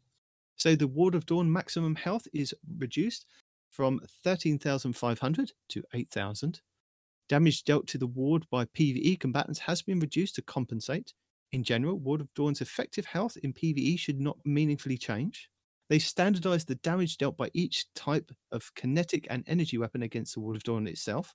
Previously, energy weapons did 2.5 damage to ward, and kinetics did 1 times damage. Now, regardless of the damage type, all weapons do 1.5. I see that as a nerf to energy weapons. Yeah. Yeah. It doesn't matter when you buff everything else and then reduce the health. Well, I suppose that they've reduced the maximum health. So, yeah, it's... Yeah, so it's not a nerf because the maximum health that decrease is 40%. And they only decrease the damage of the weapon by 20% or 25%, which basically means the weapon got a damage buff of 15%. So no, it's not a nerf at all. It's an absolute buff. I see this as the same as what they did with the shield, not the shield, the barricade, when people were rocking the sight and ramparts. And it just you shoot that now and it just disappears. I think this is going to happen to Ward of Dawn, and then they're going to end up kind of having to buff it again, going, "We're sorry, we over." But see, here's the thing, and let me go ahead and get all this out with that. Get that out. Because Sighton's ramparts are a stupid exotic. They are. They are. Yeah. They're very cheesy. And the thing about Sighton's ramparts is you stand behind that shield, that barricade, unlike normal barricades, you can shoot through it. So yes, it should be able to be destroyed super quickly because you can't break it faster than a sniper can pop your head. So naturally, yes. Because, high level people will use a sniper with the Sighton's ramparts and snipe you before you can break their shield. So you really cannot break it. So the fact that it can be broken quicker, absolutely warranted. Now, you take that same logic and you apply it to a Titan's bubble is the absolute most asinine thing I have ever heard just because of one game mode. The bubble can be countered. Can it be countered easily? No, it takes some work. But the fact that it's not an offensive at all type of super, it should be hard to counter. Because literally, if a Titan pops his bubble, what do? You can do one of two things. Either you can stand there and try to fight him, which is not really even necessary, or you can just walk away. It's like, okay, peace out. And then he's completely irrelevant. He's zone controlling one area, and you can't do anything about it, and it's fine. It's the same thing with the Hunter Ice Tornado. You can't do anything about it. You literally can't do anything. You just have to walk away. Nothing you can do. You gotta walk away, and you're not nerfing that. But getting back to Bubble, Bubble literally has no offensive capabilities. All it is just a single spherical zone of control. You can't do anything about that. That's fine. But he can't do anything about you. If he steps out of his bubble, then he's vulnerable. Yeah, he has a damage boost, but he's vulnerable and he can be killed. So his best bet is to stay in that bubble and stay in that zone. Literally. He can't do anything. Can't do anything. No offensive capabilities. Can't do anything. I think the thing is, when you're playing Trials and you're playing Zone Capture Trials, and you see that you've got a Titan bubble on the opposite team, you can change your subclass mid-game. At the beginning of the game, you can change it to counter whatever that is, or you can come up with a strategy. Super. And let's face it, if it's zone capture, you kill the enemy team before they can go and capture a zone. With zone control and control, I mean, it's basically the same thing. There has never been an issue with the bubble Titans in that. The only issue you can thunder crash it, you can ray barrage it, you can raid and flux it, you can do a lot of things to it. The problem is Iron Banner Fortress set people up to be on void or stasis. Didn't give anybody any options. Yeah, they told them to play void. Didn't give you any other options for supers So people were going in there with bubbles. Now, if it was an open, like Pinnacle, if it was open, that you could then just have any supers and you would get the Pinnacle from that, I think it would be a completely different game mode because, you would still get the Bubble Titans trying to capture that middle zone point for the points, but then you would still then get Thunder Crashes. You would still get Nova Bombs. I mean, there wasn't that many Nova Bombs. I mean, there was a few, but you would have more variation in your supers to then counteract those bubbles, which then wouldn't necessarily need a Ward of Dawn nerf. No, but even still, nerfing Ward of Dawn is absolutely the dumbest thing in the world because you haven't nerfed the other supposed defense super, which is the Warlock super. Like they can make their will, and you literally can't do anything about them. No, apparently you shoot the sword in the middle. You really can't. You can. You can still one-shot them inside their well. Even if they have full overshield, a sniper to the head will still kill them. Any one-shot super will still kill them. You can shoot the sword, and you can break the ward of. Try to shoot the sword while they're in their well. Try to shoot. You can still kill it faster than you can kill a Ward of Dawn. But the thing is, a whale, all incoming fire. But the thing is, a whale can kill you because you have a person that is being infinitely healed with a damage buff standing there shooting at you and defending themselves.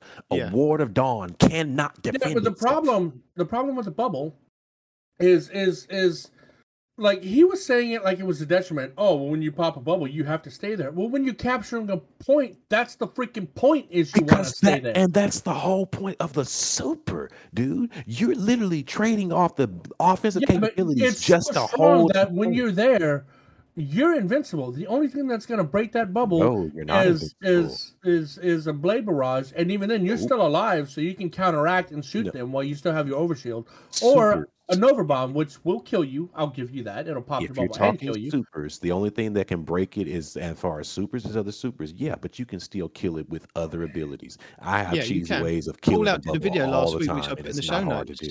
Yeah. But the point is it's too strong for these game modes. It's not. It's not. The game modes are just bad. With me, obviously. But because Bungie's dumb. This is something the game mode is just bad. It's not that the super's good. The game mode is bad. No, it wasn't the game mode that was bad. It was the parameters that were set for the game mode.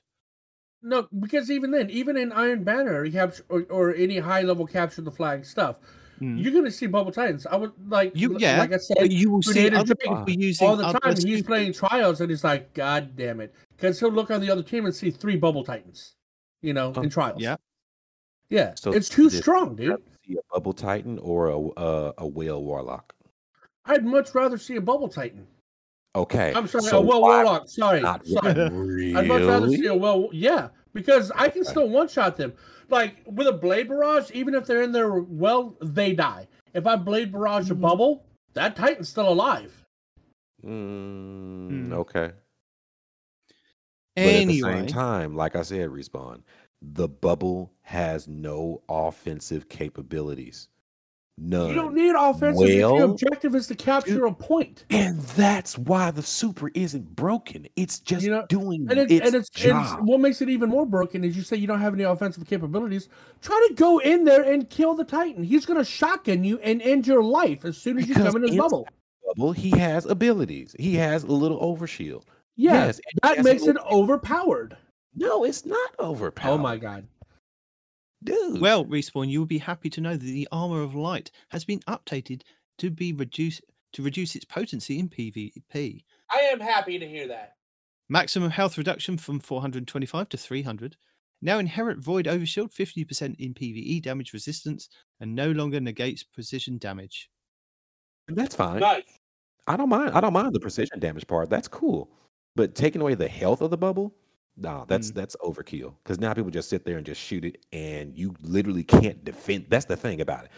You reducing the health of the bubble can't defend itself. You can't defend your bubble. You're also not getting hurt either. It doesn't matter because a whale warlock isn't getting hurt when they're trying to shoot the sword either because they're getting infinitely healed. My point is the bubble can't defend itself. So if you reduce its health, you can't protect it. So why did you pop it if you can't even protect it? There's going to be no point even using a bubble if you reduce its health because it can't defend itself. At least a warlock in the well can defend his well. A bubble titan can't defend his bubble. You can't. So people will just lay into the bubble, instantly pop it, instantly kill a titan, and they can't do anything about it. It basically will become useless. It's not going to be instant. You're overdoing it. It's not instant. They've reduced the health. They haven't. And damage done to it is increased by 20% or more for every weapon. It's still not going to be instant. Dude, let a team just start shooting weapons against it. It will be by the time if they're using primary against your bubble, you've long captured that point before that bubble gets popped. Even after these changes. And as soon as it's popped, you're dead. You've captured the point. You've secured your objective. There is no point of securing an objective just for a second. No securing objective instantly and then it's game over. There is no thing that does that except the very end of trials in the last. You're also assuming you're the only Titan on a capture point. You have got no other teammates and the entire team is fighting you. So the only way you're saying that for you to increase the relevancy is to have more bubbles? That's what they do anyway. Because the game incentivizes them to do it, as we just said earlier. It's going to incentivize them even more. The thing is, the game I've even countered tell them to play it. I've even countered that Respawn. If two Titans have popped a bubble on the same capture point, which is what they did in Iron Banner, you could still do a Thunder Crash and kill both bubbles and the Titans that are inside them. Yeah. So it doesn't matter how many bubbles they've got. Even now, you can Thunder Crash and kill the Titans in the bubbles. Okay. And you can even synthesize with other supers and then still go in there and kill them. There are a lot of ways to counter it, dude. Yeah, I know. But similarly, Thunder Crash is currently proving to be too difficult to counter or escape in high-level Crucible modes and is too strong at both its pseudo-roaming and shutdown roles. So their goal with these changes is to bring it in line without compromising on its fantasy of allowing you to be the flying missile. So Thunder Crash is reducing the maximum flight time from 5 seconds to 4.5 seconds, reduce the size of the damaging volume around players while in flight by 20%, and pushing it further forward in front of the player to make the flyby distance disintegration more intentional. Descent now begins earlier in flight, and they've reduced the landing detonation size versus players by 20%. It's unchanged in PvE targets, and the Fist of Havoc is increased in PvE content by 20%. Not enough. So tell me, because this is absolutely asinine again, what do they call the Titan missile super? A shutdown super. So it's made to shut things down. All right, cool. Tell me, are you able to stop a Warlock who has a Nova Bomb from shooting the Nova Bomb at you? Are you able to shut down the Warlock when they shoot the Nova Bomb at you? Are you able to actually legitimately and safely escape? You die. You die. Nova Bomb kills you. And the same as what I said earlier with the Arc And then Warlock runs away free. He just got a whole team wipe with also orbs that spawn and chase them down as well on top of that. Oh yeah. So you hung up on that. What I think is hilarious is that Warlock can freeze you mid-air into your super and kill you. Yeah. And a Titan Tyson has he has to pop his super and then chase you down, in which he can be frozen in it, he can be sniped in it, and all this other stuff like that. But it's supposed to be a shutdown super. I'm sorry. Let's be honest. No. Stop with the sniping thing. If a guy can snipe you while you're moving that quickly in a super, he deserves to kill you. Let's be honest. Yes, okay. Because you're not moving slow in that super. You're not moving that fast, dude. They slowed it down, and you have 4.5 seconds to clear a gap of space, which means you have to travel wherever you're trying to get to. And your best bet is to travel in a straight line. If you don't travel in a straight line, you're wasting time, and then your super will just turn off. Yeah. Or hit the ground. Yeah, true. Like for a shutdown super, it's actually not that good of a super compared to Blade Barrage, Nova Bomb, the freaking Freezy super that Hunters have, the freezing super that Warlocks have, shutdown super. And notice that they only say it in high level content players with the highest of the high playing Trials of Osiris. Oh, it's too good there, so we're going to nerf it and everything. What? But across the board, Arc 3.0's Spark of Resistance fragment is achieving their intended goal of making close-range combat safer to engage with. But it's a bit too easy to keep rolling through the entire PvE encounter or Crucible skirmish. So they're making a couple of changes here to increase the difficulty of doing so without changing its potency whilst you're in the fray. So Spark of Resistance increased nearby energy count requirement for activation from 2 to 3, and they reduced the linger time after you no longer surrounded from 4 seconds to 2 seconds. No! You're renowned. With Solar 3.0, the increase in Daybreak duration provided by Dawnblade's attunement of Flight Path was removed, which has left Daybreak in a lackluster place. With Lightfall, in addition to the cooldown reductions detailed above, we're reducing its attack cost and increasing the damage output against PvE targets. The Daybreak super energy cost reduced from 10% to 6.5 per swing and increased the PvE damage by 25%. Phoenix Dive has also struggled to find a solid role in most gameplay styles, and it's too difficult to justify picking over Heating or Empowering Rift. So we're making a suite of changes to increase its viability across game modes, including a base cooldown reduction. So Phoenix Dive base cooldown reduction from 82 seconds to 55. While Heat Rises is active, Phoenix Dive restoration duration increased from 1 second to 3. While Daybreak is active, Phoenix Dive cooldown is significantly reduced, allowing for rapid reactivations. While Daybreak is active, Phoenix Dive detonation's maximum damage increased from 80 to 220. Whoa. Oof. That is significant. Yeah, but they want people to play with it, so there you go. Because, again... But is that PvP? Can you one-shot a Guardian in PvP with that now? Well, we'll see. Oh, no. That is not fun. Yeah, but it's diving on top of somebody, so somebody could shotgun you and shoot you. Okay. Well, I said the same thing about Shatter Dive, and it wasn't that simple. Well, anyway. This, you don't even need a grenade. Oh, dear. So Crash Test Guardians. Pretty soon, Guardians are going to get a little sturdier. Starting in Lightfall, physical collision damage will no longer be lethal to Guardians.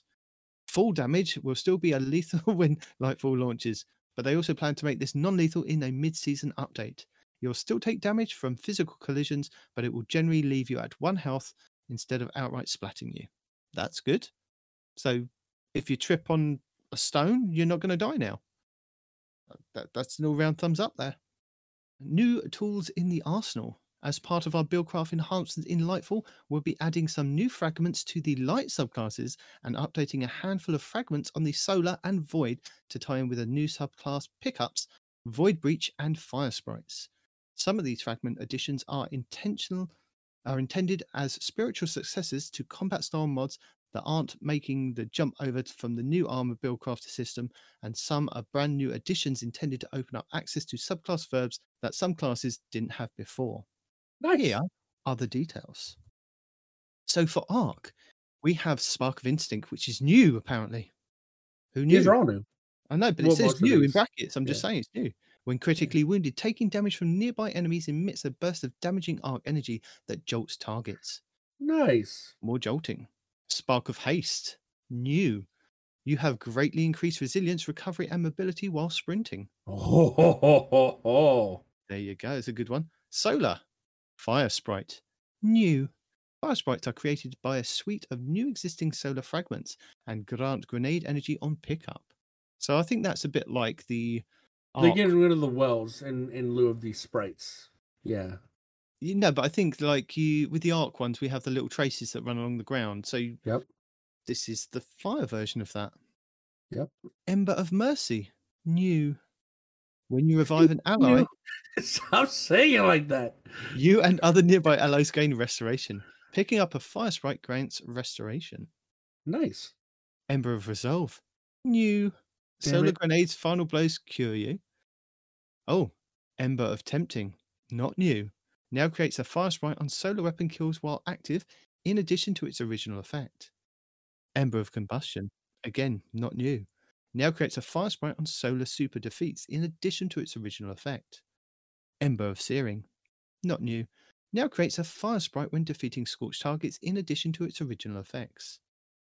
Void. Void Breach. New. Void Breach are Son of a Void Breaches are created by a selection of new and existing void fragments and grant class ability energy on pickup. Nice. Oh, what's this word? Echo of cessation? Cessation. Cessation. New. Mhm. Meaning ceasing something. Echo of stopping something. Yeah, it's new. Finish your final blows, create a burst of void energy that cause nearby enemies to become volatile. Defeating void targets, create a void breach. Yo! Yes! Yes! That's going to be amazing for invisible hunters. Echo of vigilance. New. Defeating a target when your shields are depleted grants you temporary void overshield. Nice. Echo of domineering. Not new. Now creates a void breach when defeating suppressed targets in addition to its original effects. Echo of harvest. Not new. Now creates a void breach when defeating weakened targets with precision damage in addition to its original effects. And Echo of starvation. Not new. Now grants devour on picking up of a void breach in addition to its original effects. Nice. Whew. Oh, Void Hunters next season are going to be so strong. So yes, there's so much change. The thing is, I think they're doing all of these 3.0 updates and tuning. Nobody's going to be using it. Everybody's going to be using Strand, and they're going to be going, "Hey guys, can you come back over here and test this stuff, guys?" And we'd be like, "No, we're playing with this stuff." No, I'm definitely going to be using Void too, man. I'm a Void groupie. And Void next season is going to be stronger too. No, don't get me wrong. We're using Strand too. But in high level activities, I'm going invisible and I'm volatiling the hell out of enemies. 100%. Well, let's move on to this week at Bungie for the 9th of February. So, we're not going to go over what we talked about last week because we talked about it last week. And if you missed it, you can go back and listen to the episode because we talked about it. We always talk about it. But this week, we're catching up on the latest Strand details, diving into performance issues tied to latency, particularly in Crucible, getting creeped out with the latest Creepy Crawly Festival of the Lost voting, and figuring out where we're going next in Trials of Osiris, which we kind of already know because we're here, so that doesn't really matter. Looking at the latest in the Prime Gaming loot to snag, and taking a closer look at the VFX integration of Strand and how that relates to Destiny, and previewing a few other snippets we think you should know. Now, on to the TWAB. So they do go into support for Syria and Turkey. So in the early hours of Monday morning, there was a devastating 7.8 magnitude earthquake that struck southern Turkey near the Syrian border. And hours later, the region was hit again by 7.5 magnitude aftershock. There's a lot of damage over there. And I think they say that it was over 11,000 people killed. I think it's now up to something like 22,000 people that have actually been confirmed dead. So it's really bad over there. And relief is only slowly just kind of getting there now. I was listening on the radio this morning that it's still kind of in a state of flux of what they're actually doing and how much aid, is being committed to help. So Bungie, to the generosity of their Game to Give, has enabled them to pledge $50,000 each to our partners at Direct Relief and the International Rescue Committee. So these funds will be put into immediate use. So if you want to kind of help with the call to action of this, and if you donate $25 or more at the Bungie, it's bung.ie/Quake. If you go and donate some money over there, you can get an emblem in game, and it will also help fund, the campaign for Direct Relief. The emblem is the Compassion Concentric emblem, and it was created for humanitarian aid purposes. So there you go. That's you can have a look at it in the TWAB, or if you go to the link. Very green, and wavy. Every day is a fly day with Strand. Sure. Yep. Go ahead. Yeah, and I think we have talked Strand to death so far. Yeah, I don't see anything new. No. Latency. There you go. Latency. We need to talk about latency. Okay. You got to talk about it. I'll talk about it then. Earlier this season, Bungie started investigating a new latency issue. And basically what it turns out to be, it's not Bungie's fault. It was Valve. Because Valve apparently has consistently been making improvements to its Steam Datagram Relay, SDR, service to provide safe, high-quality Destiny 2 connections. But in this case, they found that the new relays were not configured properly. So that's a Valve problem, isn't it? That's not a Bungie problem. I think that's who they're blaming. But I could be wrong. Basically, there was an issue. They found it. They've rectified that, but then they've also found that there were other issues and bugs that are also going to be fixed by Lightfall. And the problematic relays were taken offline at 3 p.m. last Friday, pending more thorough investigation. And this appears to have resolved the immediate issue for players. And they do a little graph to show you a breakdown of the connections since season 19. So it's something they identified at the beginning of the season. But I think every season we have an issue that there's always something that kind of comes up that. Why not? Yeah. Yeah. It's not our fault. It's Valve. It really is, guys. With great strand power comes great fashionability. For those of you looking to make other Guardians a little green with envy when it comes to your fashion sense, we've got good news. When Lightfall launches, every item that changes its appearance based on your currently equipped subclass will be compatible with Strand. Whether it's a piece of Solstice armor from years past, the favorite finisher, or one of our new subclass-based emotes, you'll soon be able to express yourself in Strand colors when using a Strand subclass. I don't know what that means. Well, the Solstice armor that we've had over the last couple of years.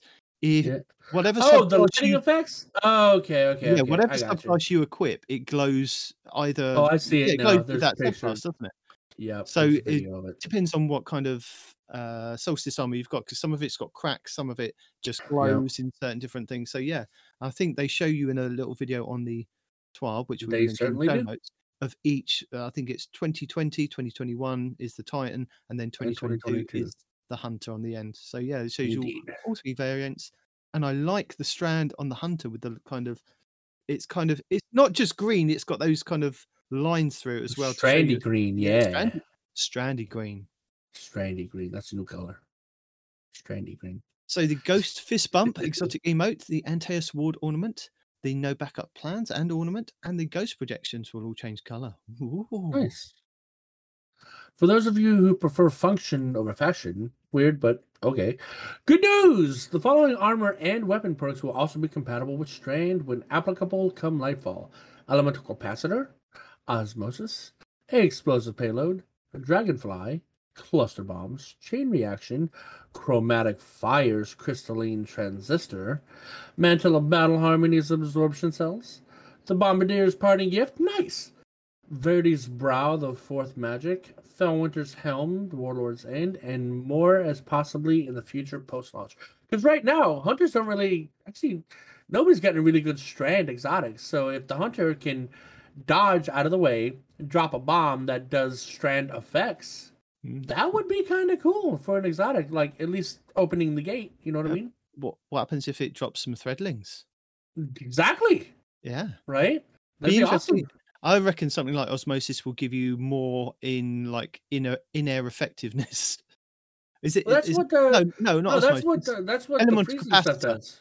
No, Elemental Capacitor is the one where it does like handling or stability. Yeah, but it already gives Elemental you more... Capacitor will be airborne effectiveness. Osmosis will just change. It's when you throw out a grenade, isn't it? It will change your primary weapon to that, yeah. That weapon, yeah. Dragonfly. Yeah, but Elemental Capacitor already gives you airborne effectiveness with stasis, doesn't it? I think it gives you something else. I can't remember off the top of my head. Doesn't matter. All right, but hey, those are all going to work. So, ta-da! Does this update resonate with you? Wink, wink. Some early warning for folks looking to prepare for weapon crafting in Lightfall. As a part of an initiative to integrate weapon crafting into the broader core economy, we will be completely removing resonant elements from the game. Please, God, don't make it cost legendary shards. For the love of God.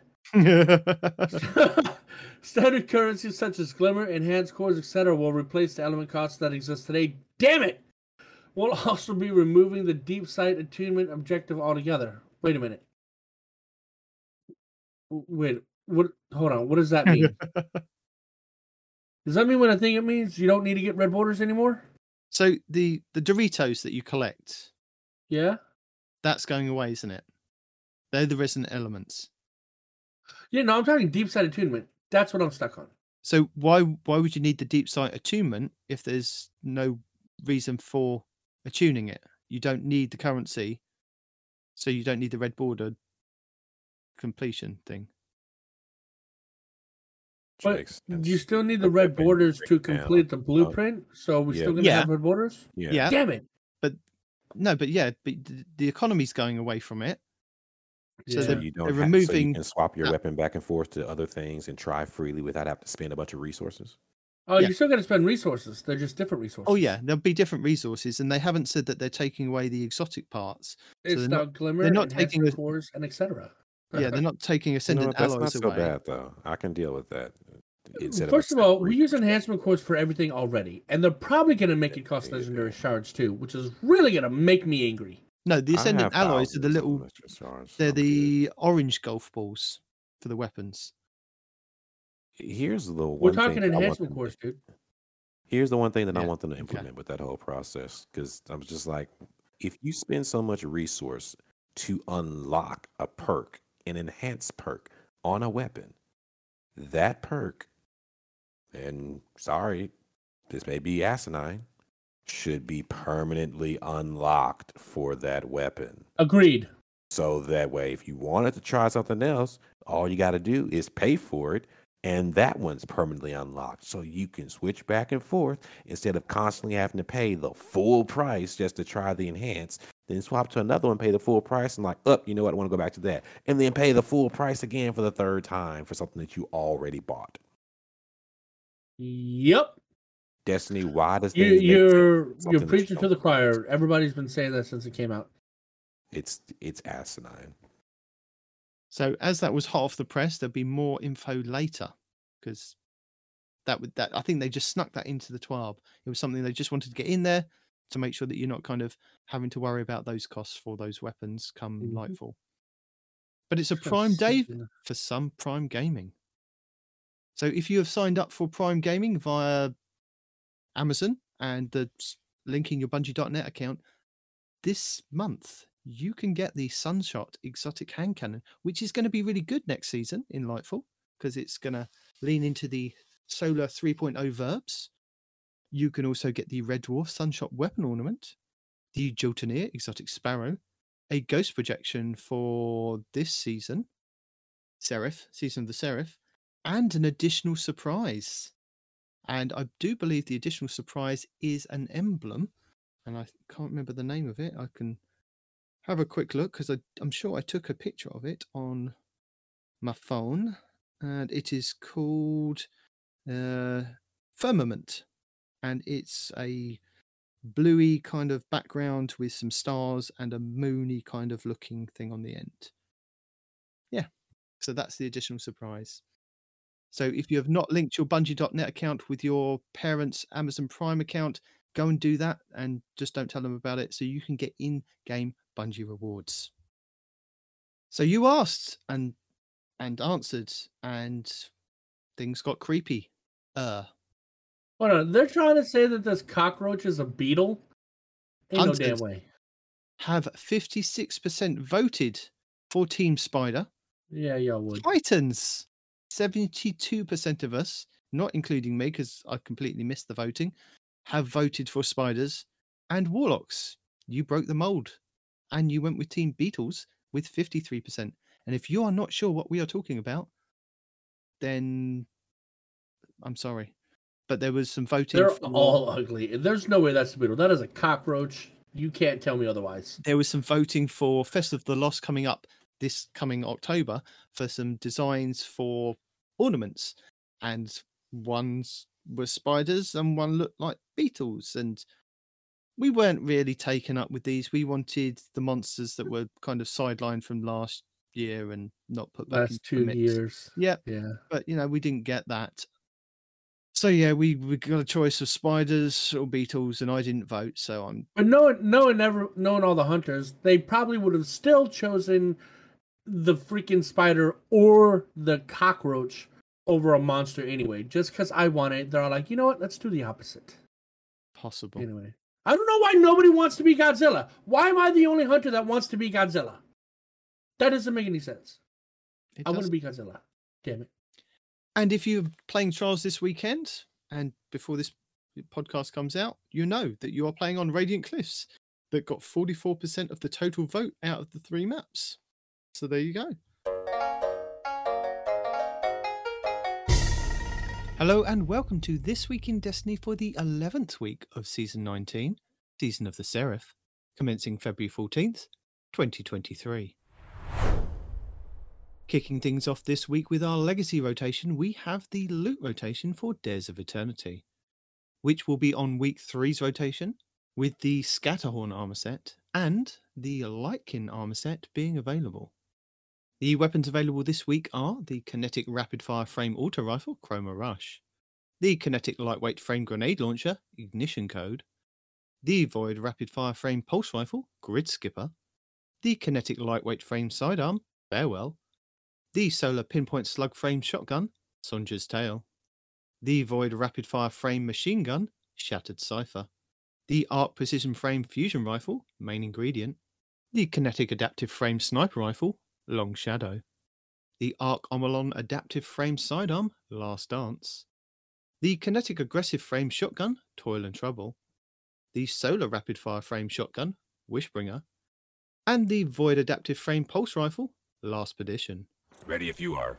Let's see what's out there. On Europa this week, Gridis, the Dark Priestess, will be the Empire Hunt, Eventide Ruins will be the Eclipse Zone, and the Exo Challenge will be Survival. On the Moon, the weekly story mission should be Beyond. The Trove Guardian is located in Archer's Line. The Wandering Nightmare is the Nightmare of Zortal in Sorrow's Harbour. The Nightmare hunts this week should be Crota, Despair, Omnigul, Anguish, and the Fanatic, Insanity. The Dreaming City this week is at a weak curse level, which means Petrovenge can be found in the Strand, and has the Broken Courier mission for the next week. The Blind Well features Scorn enemies and the Plagues, Sicarus and Varax, with the Aganon's Abyss being the Ascendant challenge located in the Bay of Drowning Wishes Lost Sector.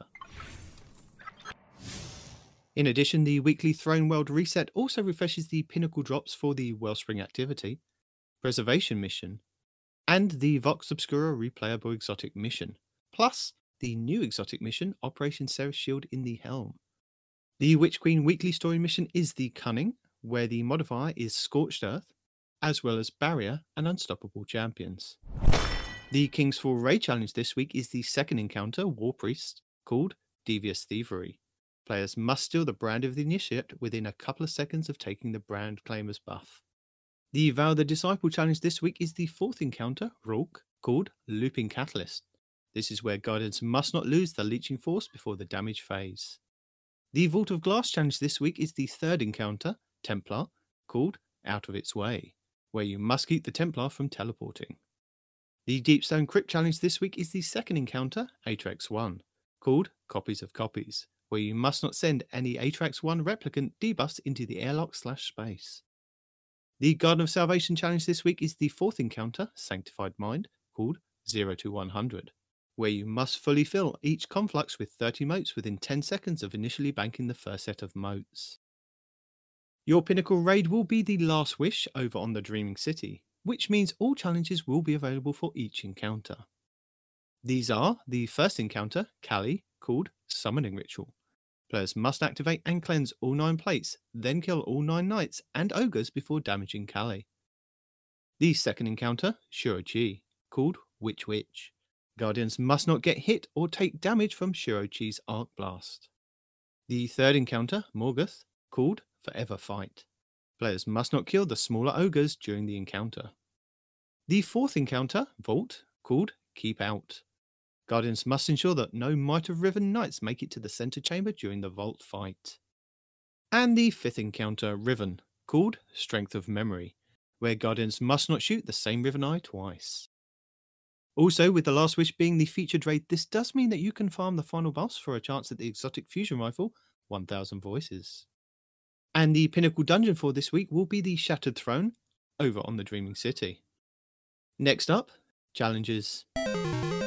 We have now had all 75 challenges over the first 10 weeks of the season. So, as a reminder, if you complete 72 out of the 75, you can get a large pile of Bright Dust to spend at the Eververse store in-game. Here's a few that you might have missed that you might want to get completed in the next 2 weeks. Week 8 challenge for Trials of Osiris. Win 20 rounds in Trials of Osiris for a Trials weapon, Challenge XP+++, and Bright Dust. Week 3's challenge for Team Scorched. Defeat 40 Guardians in Team Scorch for Challenge XP+, and Bright Dust. Week 6's challenge to acquire the Crucible Velocex Pulse Rifle Ornament for Challenge XP+++, and Bright Dust. Week 8's challenge to acquire the Gambit Velocex Pulse Rifle Ornament for Challenge XP+++, and Bright Dust. And Week 10's challenge, Vanguard Ornament. Acquire the Vanguard Ornament for the Velocex Ritual Pulse Rifle for Challenge XP+++, and Bright Dust. And speaking of Bright Dust, we have our Eververse for the week of February 14th, 2023. Available this week for Bright Dust, we have the Rolling Rulebook Legendary Emote for 700 Bright Dust. The Redline Shell Exotic Ghost Shell for 2,850 Bright Dust. The Daito Capsule Entrance Legendary Transmat Effect for 450 Bright Dust. The Braille Shah Legendary Shader for 300 Bright Dust. The Trailing Pyrotechnics Exotic Emote will be available for 3,250 Bright Dust. The Wall Sneak Rare Emote for 400 Bright Dust. The Open Sky Tura Exotic Sparrow for 2,500 Bright Dust. The Dynamo Current Vest Ornament for the Hunters. The Thunderous Impact Plate Ornament for the Titans. And the Arc-like Robes Ornament for the Warlocks, each for 1,200 Bright Dust. The 8,000 Ornament for the Hunter Exotic Boots, the Frosties.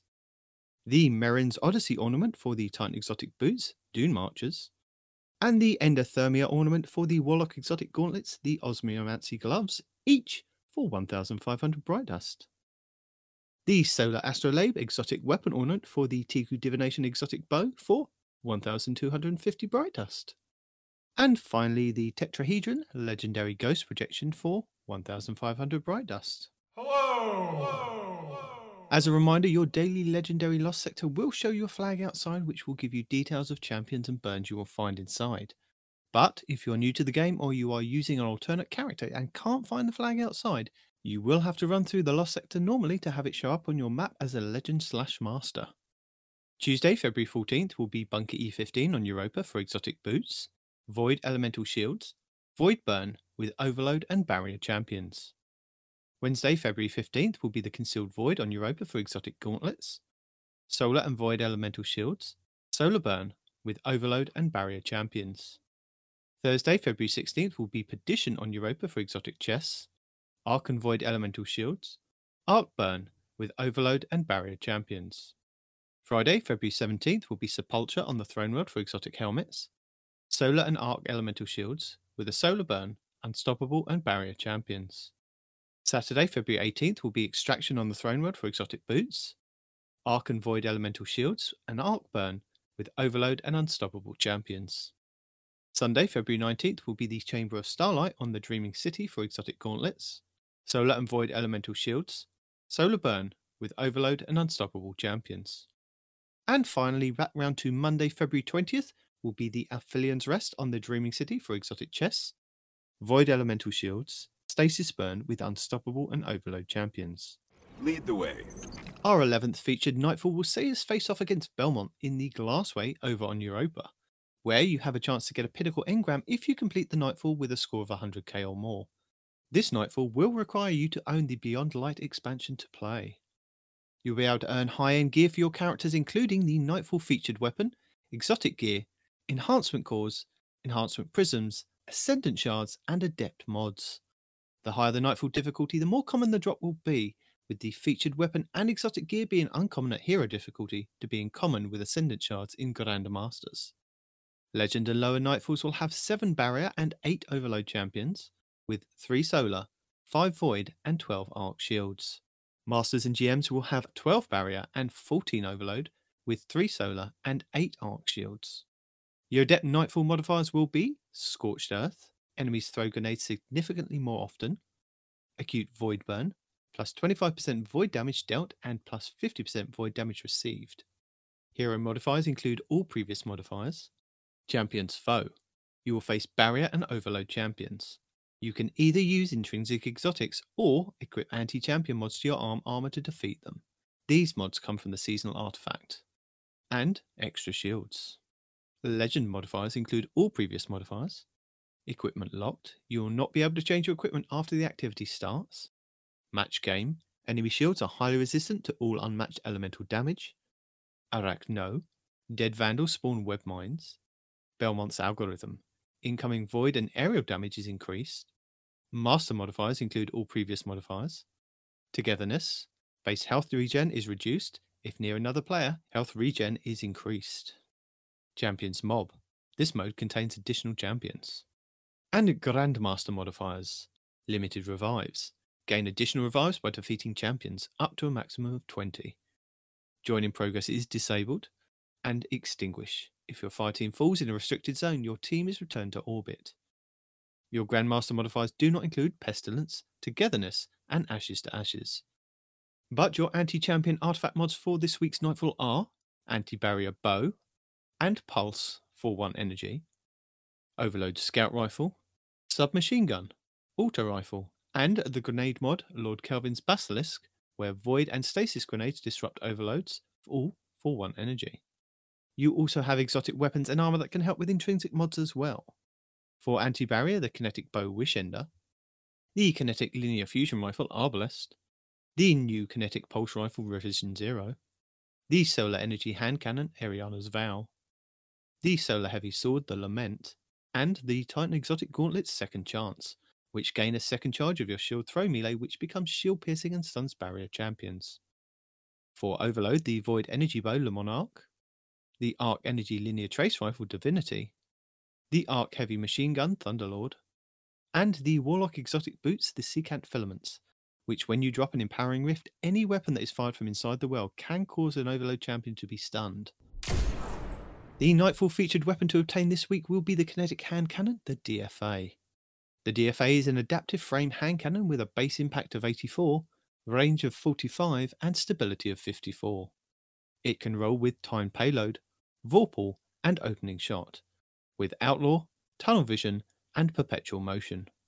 It has the origin trait of Stunning Recovery, where if you stun a champion, you partially refill the magazine, trigger health regen, and improve your recovery for a short duration.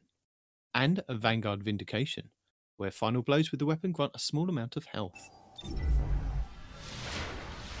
Next up, Lord Shaxx brings Mayhem to the featured Crucible playlist for the 11th week of the season. Delightful! Mayhem is where 2 teams of 6 players go head-to-head in a clash-type mode. With a time limit of 10 minutes, the first team to get 125 eliminations is the winner. Abilities and supers charge at an extremely faster rate than usual. Respawns are instant, and power ammo spawns are also much faster than usual. Also, Saint 14 returns at the weekend for Trials of Osiris. As a reminder, Trials of Osiris is a 3v3 PvP high-stakes variant of elimination. Only available from Friday reset until Tuesday weekly reset, Trials gives every player the chance to show off their PvP skills to obtain some of Destiny's most sought-after weapons and armor. Players that compete in Trials of Osiris will have all of their games tracked to a passage card, a ticket purchased from Saint 14 in the lower hangar of the tower. Winning rounds and matches in Trials will grant exclusive weapons, armor, pinnacle gear, masterwork materials, and even adept gear for the most skilled players who can reach the lighthouse with a flawless ticket of 7 games won and no losses. 5 round wins will bag you that match for your passage card. By competing in Trials, you do have a chance to pick up 2 pinnacle engrams from playing each week, one from 50 round wins and the other from winning 7 games. These do not have to be done all in one go, but you do have to complete them before the weekly reset. This week we'll see the season finale event for Season of the Seraph, where players who own the season pass and have completed the More Than a Weapon quest will gain access automatically upon login. Double rewards return to the Nightfalls this week, so if you want more of the Nightfall featured weapon, exotic gear, enhancement cores, enhancement prisms, and ascendant shards, then this would be a good week to get farming and stocking up for Nightfall. Also, freelance and capture zones return to Trials of Osiris at the weekend. Unclaimed Prime Gaming rewards expire soon. So, Make sure that you have collected any unclaimed rewards that are over a year old from Amanda Holiday in the Tower Hangar, as starting February 28th, these items will be removed. We only have 2 weeks left before Lightfall drops, so claim those rewards before they are gone. These include seasonal seals and rewards, Season of the Seraph Pass items, any items left over from the Season of Plunder from Bungie.net, vendor rewards from Shaxx, Zavala, Drifter and Saint 14, and Banshee 44 reputation items. Also, don't forget we only have 2 more weeks of the season left for you to complete any missing moments of triumph for the previous year's activities, where you can earn in-game and Bungie store rewards. You can also join the Bungie Foundation in supporting the earthquake recovery work in Turkey and Syria. Guardians who donate $25 or more will earn the Compassionate Concentric emblem. And that's it for our 11th week of Season of the Seraph. Now, back to the show. Guardian down. Now, we've come to a player support report, but we don't have our player support reporter here. So, player support report, as brought to you by Not Parody. This is the weekly spot to see what's coming down the pipeline regarding updates to the game and known issues. Turns out, some heroes do wear capes. Looking at you, Hunter Mains on player support. But regardless of the fashion choices for our illustration team, here's what they've got in store for you this week. Destiny Content Vault update. The Destiny Content Vault, the DCV guide, has been updated with information on what activities, vendors, and destinations will enter the DCV with the launch of Lightfall. Expansion content will no longer be added to the DCV. Players can expect all Season 16 to 19 content to enter the DCV, excluding the Season 16 PSYOP Battlegrounds and the Season 19 Heist Battlegrounds, which will instead be added to the Vanguard's OP playlist beginning in Season 20. The DCV, the Destiny Content Vault for Year 6. With the launch of Year 6 on February 28, 2023, certain destinations, activities and quests will be moved into the Destiny Content Vault. Players will have until this date to experience all listed content before it becomes unavailable to access in-game. So the destinations that will be leaving on February 27th will be the Helm Wing for the Crown of Sorrow, the Helm's Wing for the Rasputin Exoframe, the Siosorum, the Warmind Launch Facility, the Derelict Leviathan, and the Last City Elixni Quarter. Campaign and seasonal narratives, the Season of Risen, Season of Haunted, Season of Plunder, and Season of the Seraph. The activities going away will be the Nightmare Containment, Ketch Crash, Expedition, Hideouts, this includes the Brute, the Sharpshooter, the Bladesmaster, the Beast Tamer, the Bully, the Coward, the Scrap Worker, and the Lucent Brood. These 7 missions that will be disappearing are Shame, Reconciliation, Grief, Forgiveness, Rage, and Resolve. The Vox Obscura and Operation Seraph Shield exotic missions will both be entering the DCV, but weapons earned from these quests may continue to be earned in-game by different means. And we will link the full list of the DCV content or the DCV guide in our show notes. With the launch of Lightfall on February 28, 2023, Destiny 2 will transition from Year 5 to Year 6. At this time, certain items will become deprecated and no longer available for use. For a full list of items that are going away, we will click here to tell you. All bounties, missions and quests from the Season of Risen, Season of the Haunted, Season of Plunder and Season of Seraph. All ritual and pinnacle weapon quests and ornaments. The gear will become available in the Monument to Lost Light Exotic Archive. The Psychogenic Intel, Risen Umbral Energy, Insight, the Synaptic Spear, Nightmare Harvester, Vestige of Dread, Figment of Darkness, Opulent Umbral Energy, Opulent Keys, Captain's Atlas, Small, Medium and Large Treasure Beacons, Treasure Maps, Crude Ciphers, Crude Cipher Fragments, Map Fragments, Repute, Plunder Umbral Energy, Treasure Coordinates, Seraph Ciphers, Exoframe Modules, Seraph Key Codes, Resonant Amp, Resonant Stems, Sapphiric Umbral Energy, Destination Materials. These will be deprecated and must be manually discarded from the player's inventory. We also have some known issues to go over as well. While Bungie continue to investigate various known issues, here is the list of the latest issues that were reported to us on our #help forum. Players who receive a leaver penalty in the competitive division may be unable to launch into the playlist once their leaver penalty has expired. This can be resolved by swapping character and playing another match in the playlist. The VFX from the Symmetry exotic perk, Revolution, may continue to display for players once the weapon is stowed. The Push the Objective Crucible bounty does not gain progress in momentum control. Daily Crucible bounties for capturing zones in control are unable to be completed when Iron Banner is active. The requirements for the completion of the Week 9's Icy Singularity Seasonal Challenge are incorrectly listed in its description. Players must defeat targets with Void or Stasis effects during Gambit matches in order to progress this challenge. And that's it for our known issues this week. Hopefully, Perotti will be back next week to tell you more. And we have some lovely movies of the week and art of the week. So if you are interested in that, head on over to the TWAB. And that's it. That's a wrap on a TWAB for this week. Lightfall will be here before we know it, and we know there are many questions that you still have. I still have, Respawn still has, Patchy Kitten might have. But don't worry, Bungie have got you covered, and they're ready to share things before February 28th. But until then, make sure you're drinking that water, keeping up with that self-care, and always leading with your kindest foot forward. Until next time, Guardians, Hippie's going to go. But we're not going to go, because we're going to turn it over to a Respawn's Report Roundup.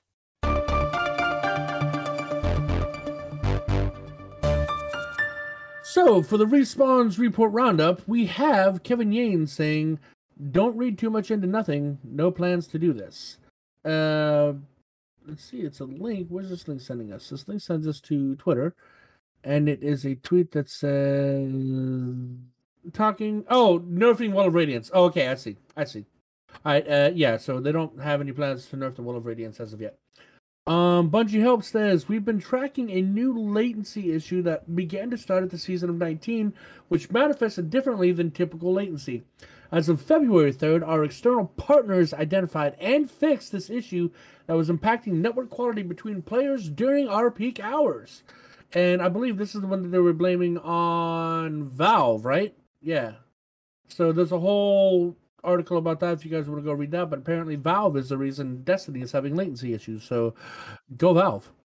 Bungie Help also says, "Earlier today, an in-game message in simplified Chinese announcing upcoming audio localization was erroneously sent to all players of all languages. Players can disregard this message." I got that message too, probably because I'm one of the all players. Impetus says, "We saw it coming, but I'm still gutted that Seraph Shield is leaving with Lightfall. Live service games are built on many ephemeral moments, but exotic missions are the rare times where I feel like I'm playing Halo again. Here's hoping Year 6 has another mission as excellent earlier." Bungie Foundation says, "In less than 90 minutes, the @Bungie community has raised over $50,000 for earthquake relief in Turkey and Syria. We are humbled and grateful for you all. All funds will go directly to our partners at Direct Relief and at rescue.org. Okay. There's also a link where you can join and support them in the tweet. Ascendant Nomad says, "It's really nice to see that we weren't all collectively gaslighting ourselves when it came to connections re Iron Banner. I felt horrendous, and now there's data to prove it was, in fact, horrendous. Glad to see it confirmed like that." All right. Paul Tassi. "Wow, cannot believe they're just killing off Resonant Element for crafting entirely. Feels like a really last-minute reversal, not live for Lightfall. Wild how much that has changed since its inception. There used to be the 8 currencies just for crafting." God, I hate that guy. Destiny 2 team says, "We've been monitoring recent impressions around new Strand Berserker Titan. The team understands that the landscape of our Titan Super is during development and has made sure the Strand Titan offers new gameplay opportunities to make it feel fresh compared to previous subclasses." We got Mac at Mactix G1 that just says, "Woo!" like a choo-choo train.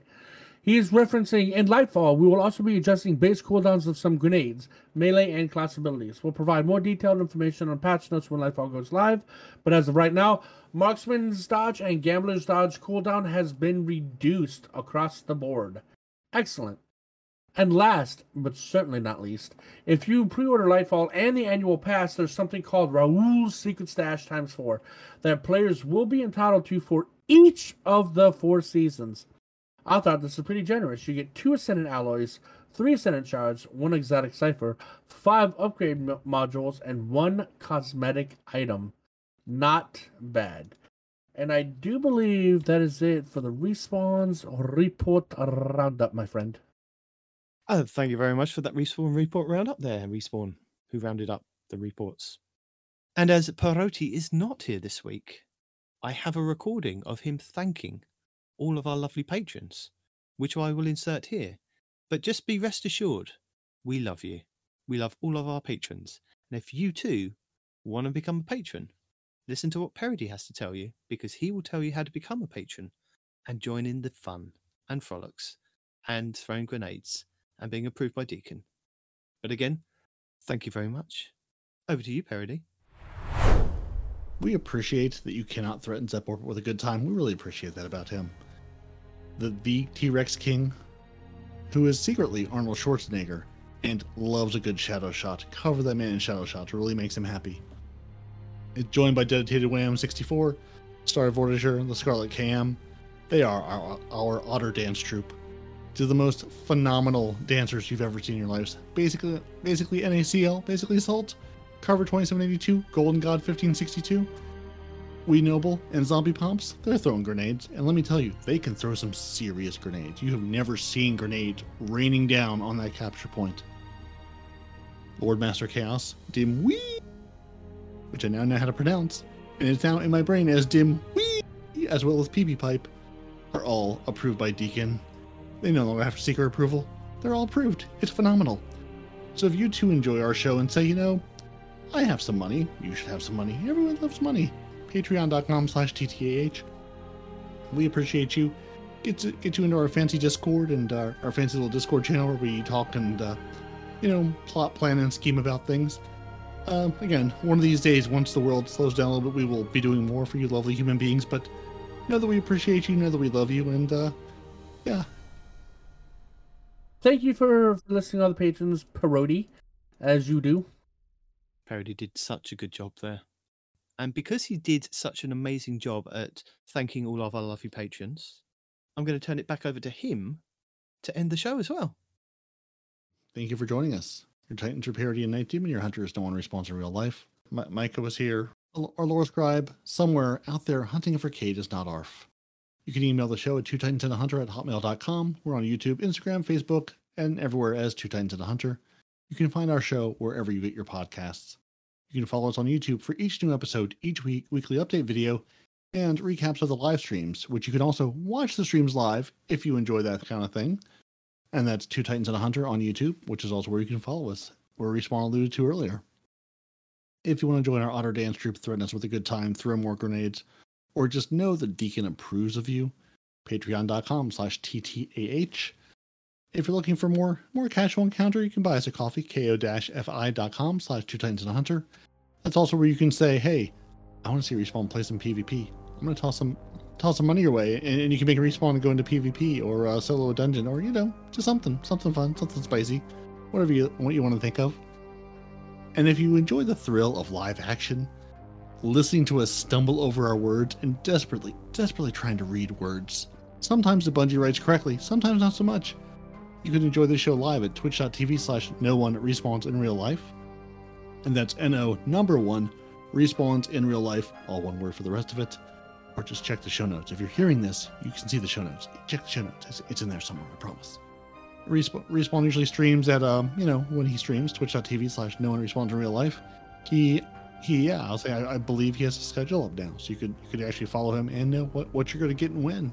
But what I am going to tell Respawn is, I think it's the end of our show.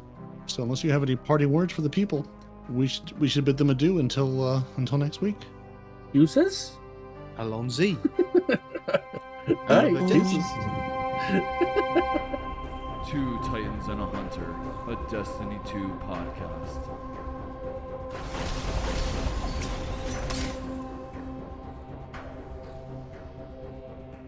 Actually, the reason Parody is not here today is because it's Parody's birthday tomorrow. So I would like us all to join in. So why shouldn't he be here tomorrow? Because his wife's organised a special birthday thing for him today. So while I remember it, and it's his birthday now, and we've come to his main part of the TWAB, I think we should sing him happy birthday. I agree. You lead. Okay. Happy birthday to you. Happy birthday to you. Happy birthday, dear Parody. Happy birthday to you.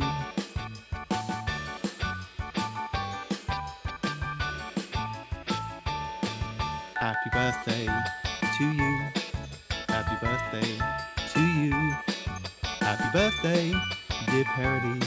Happy birthday to you. Happy birthday, dear Parody. Happy birthday to you. Well done. Everybody gets biscuits. Yep. No, jelly and ice cream. Oh, interesting. Jello. I think you guys call it Jello. Anyway. Oh, Jello. Huh? Okay. Wait, Jello and ice Jello cream. with ice cream? What the heck kind of a combination is that? Yeah. Jello Now, does the Jello go in the ice cream or are they side by side? It goes in the same bowl. Either way, you're adding water. You're adding gelatinous water to No milk. No, it's ice cream.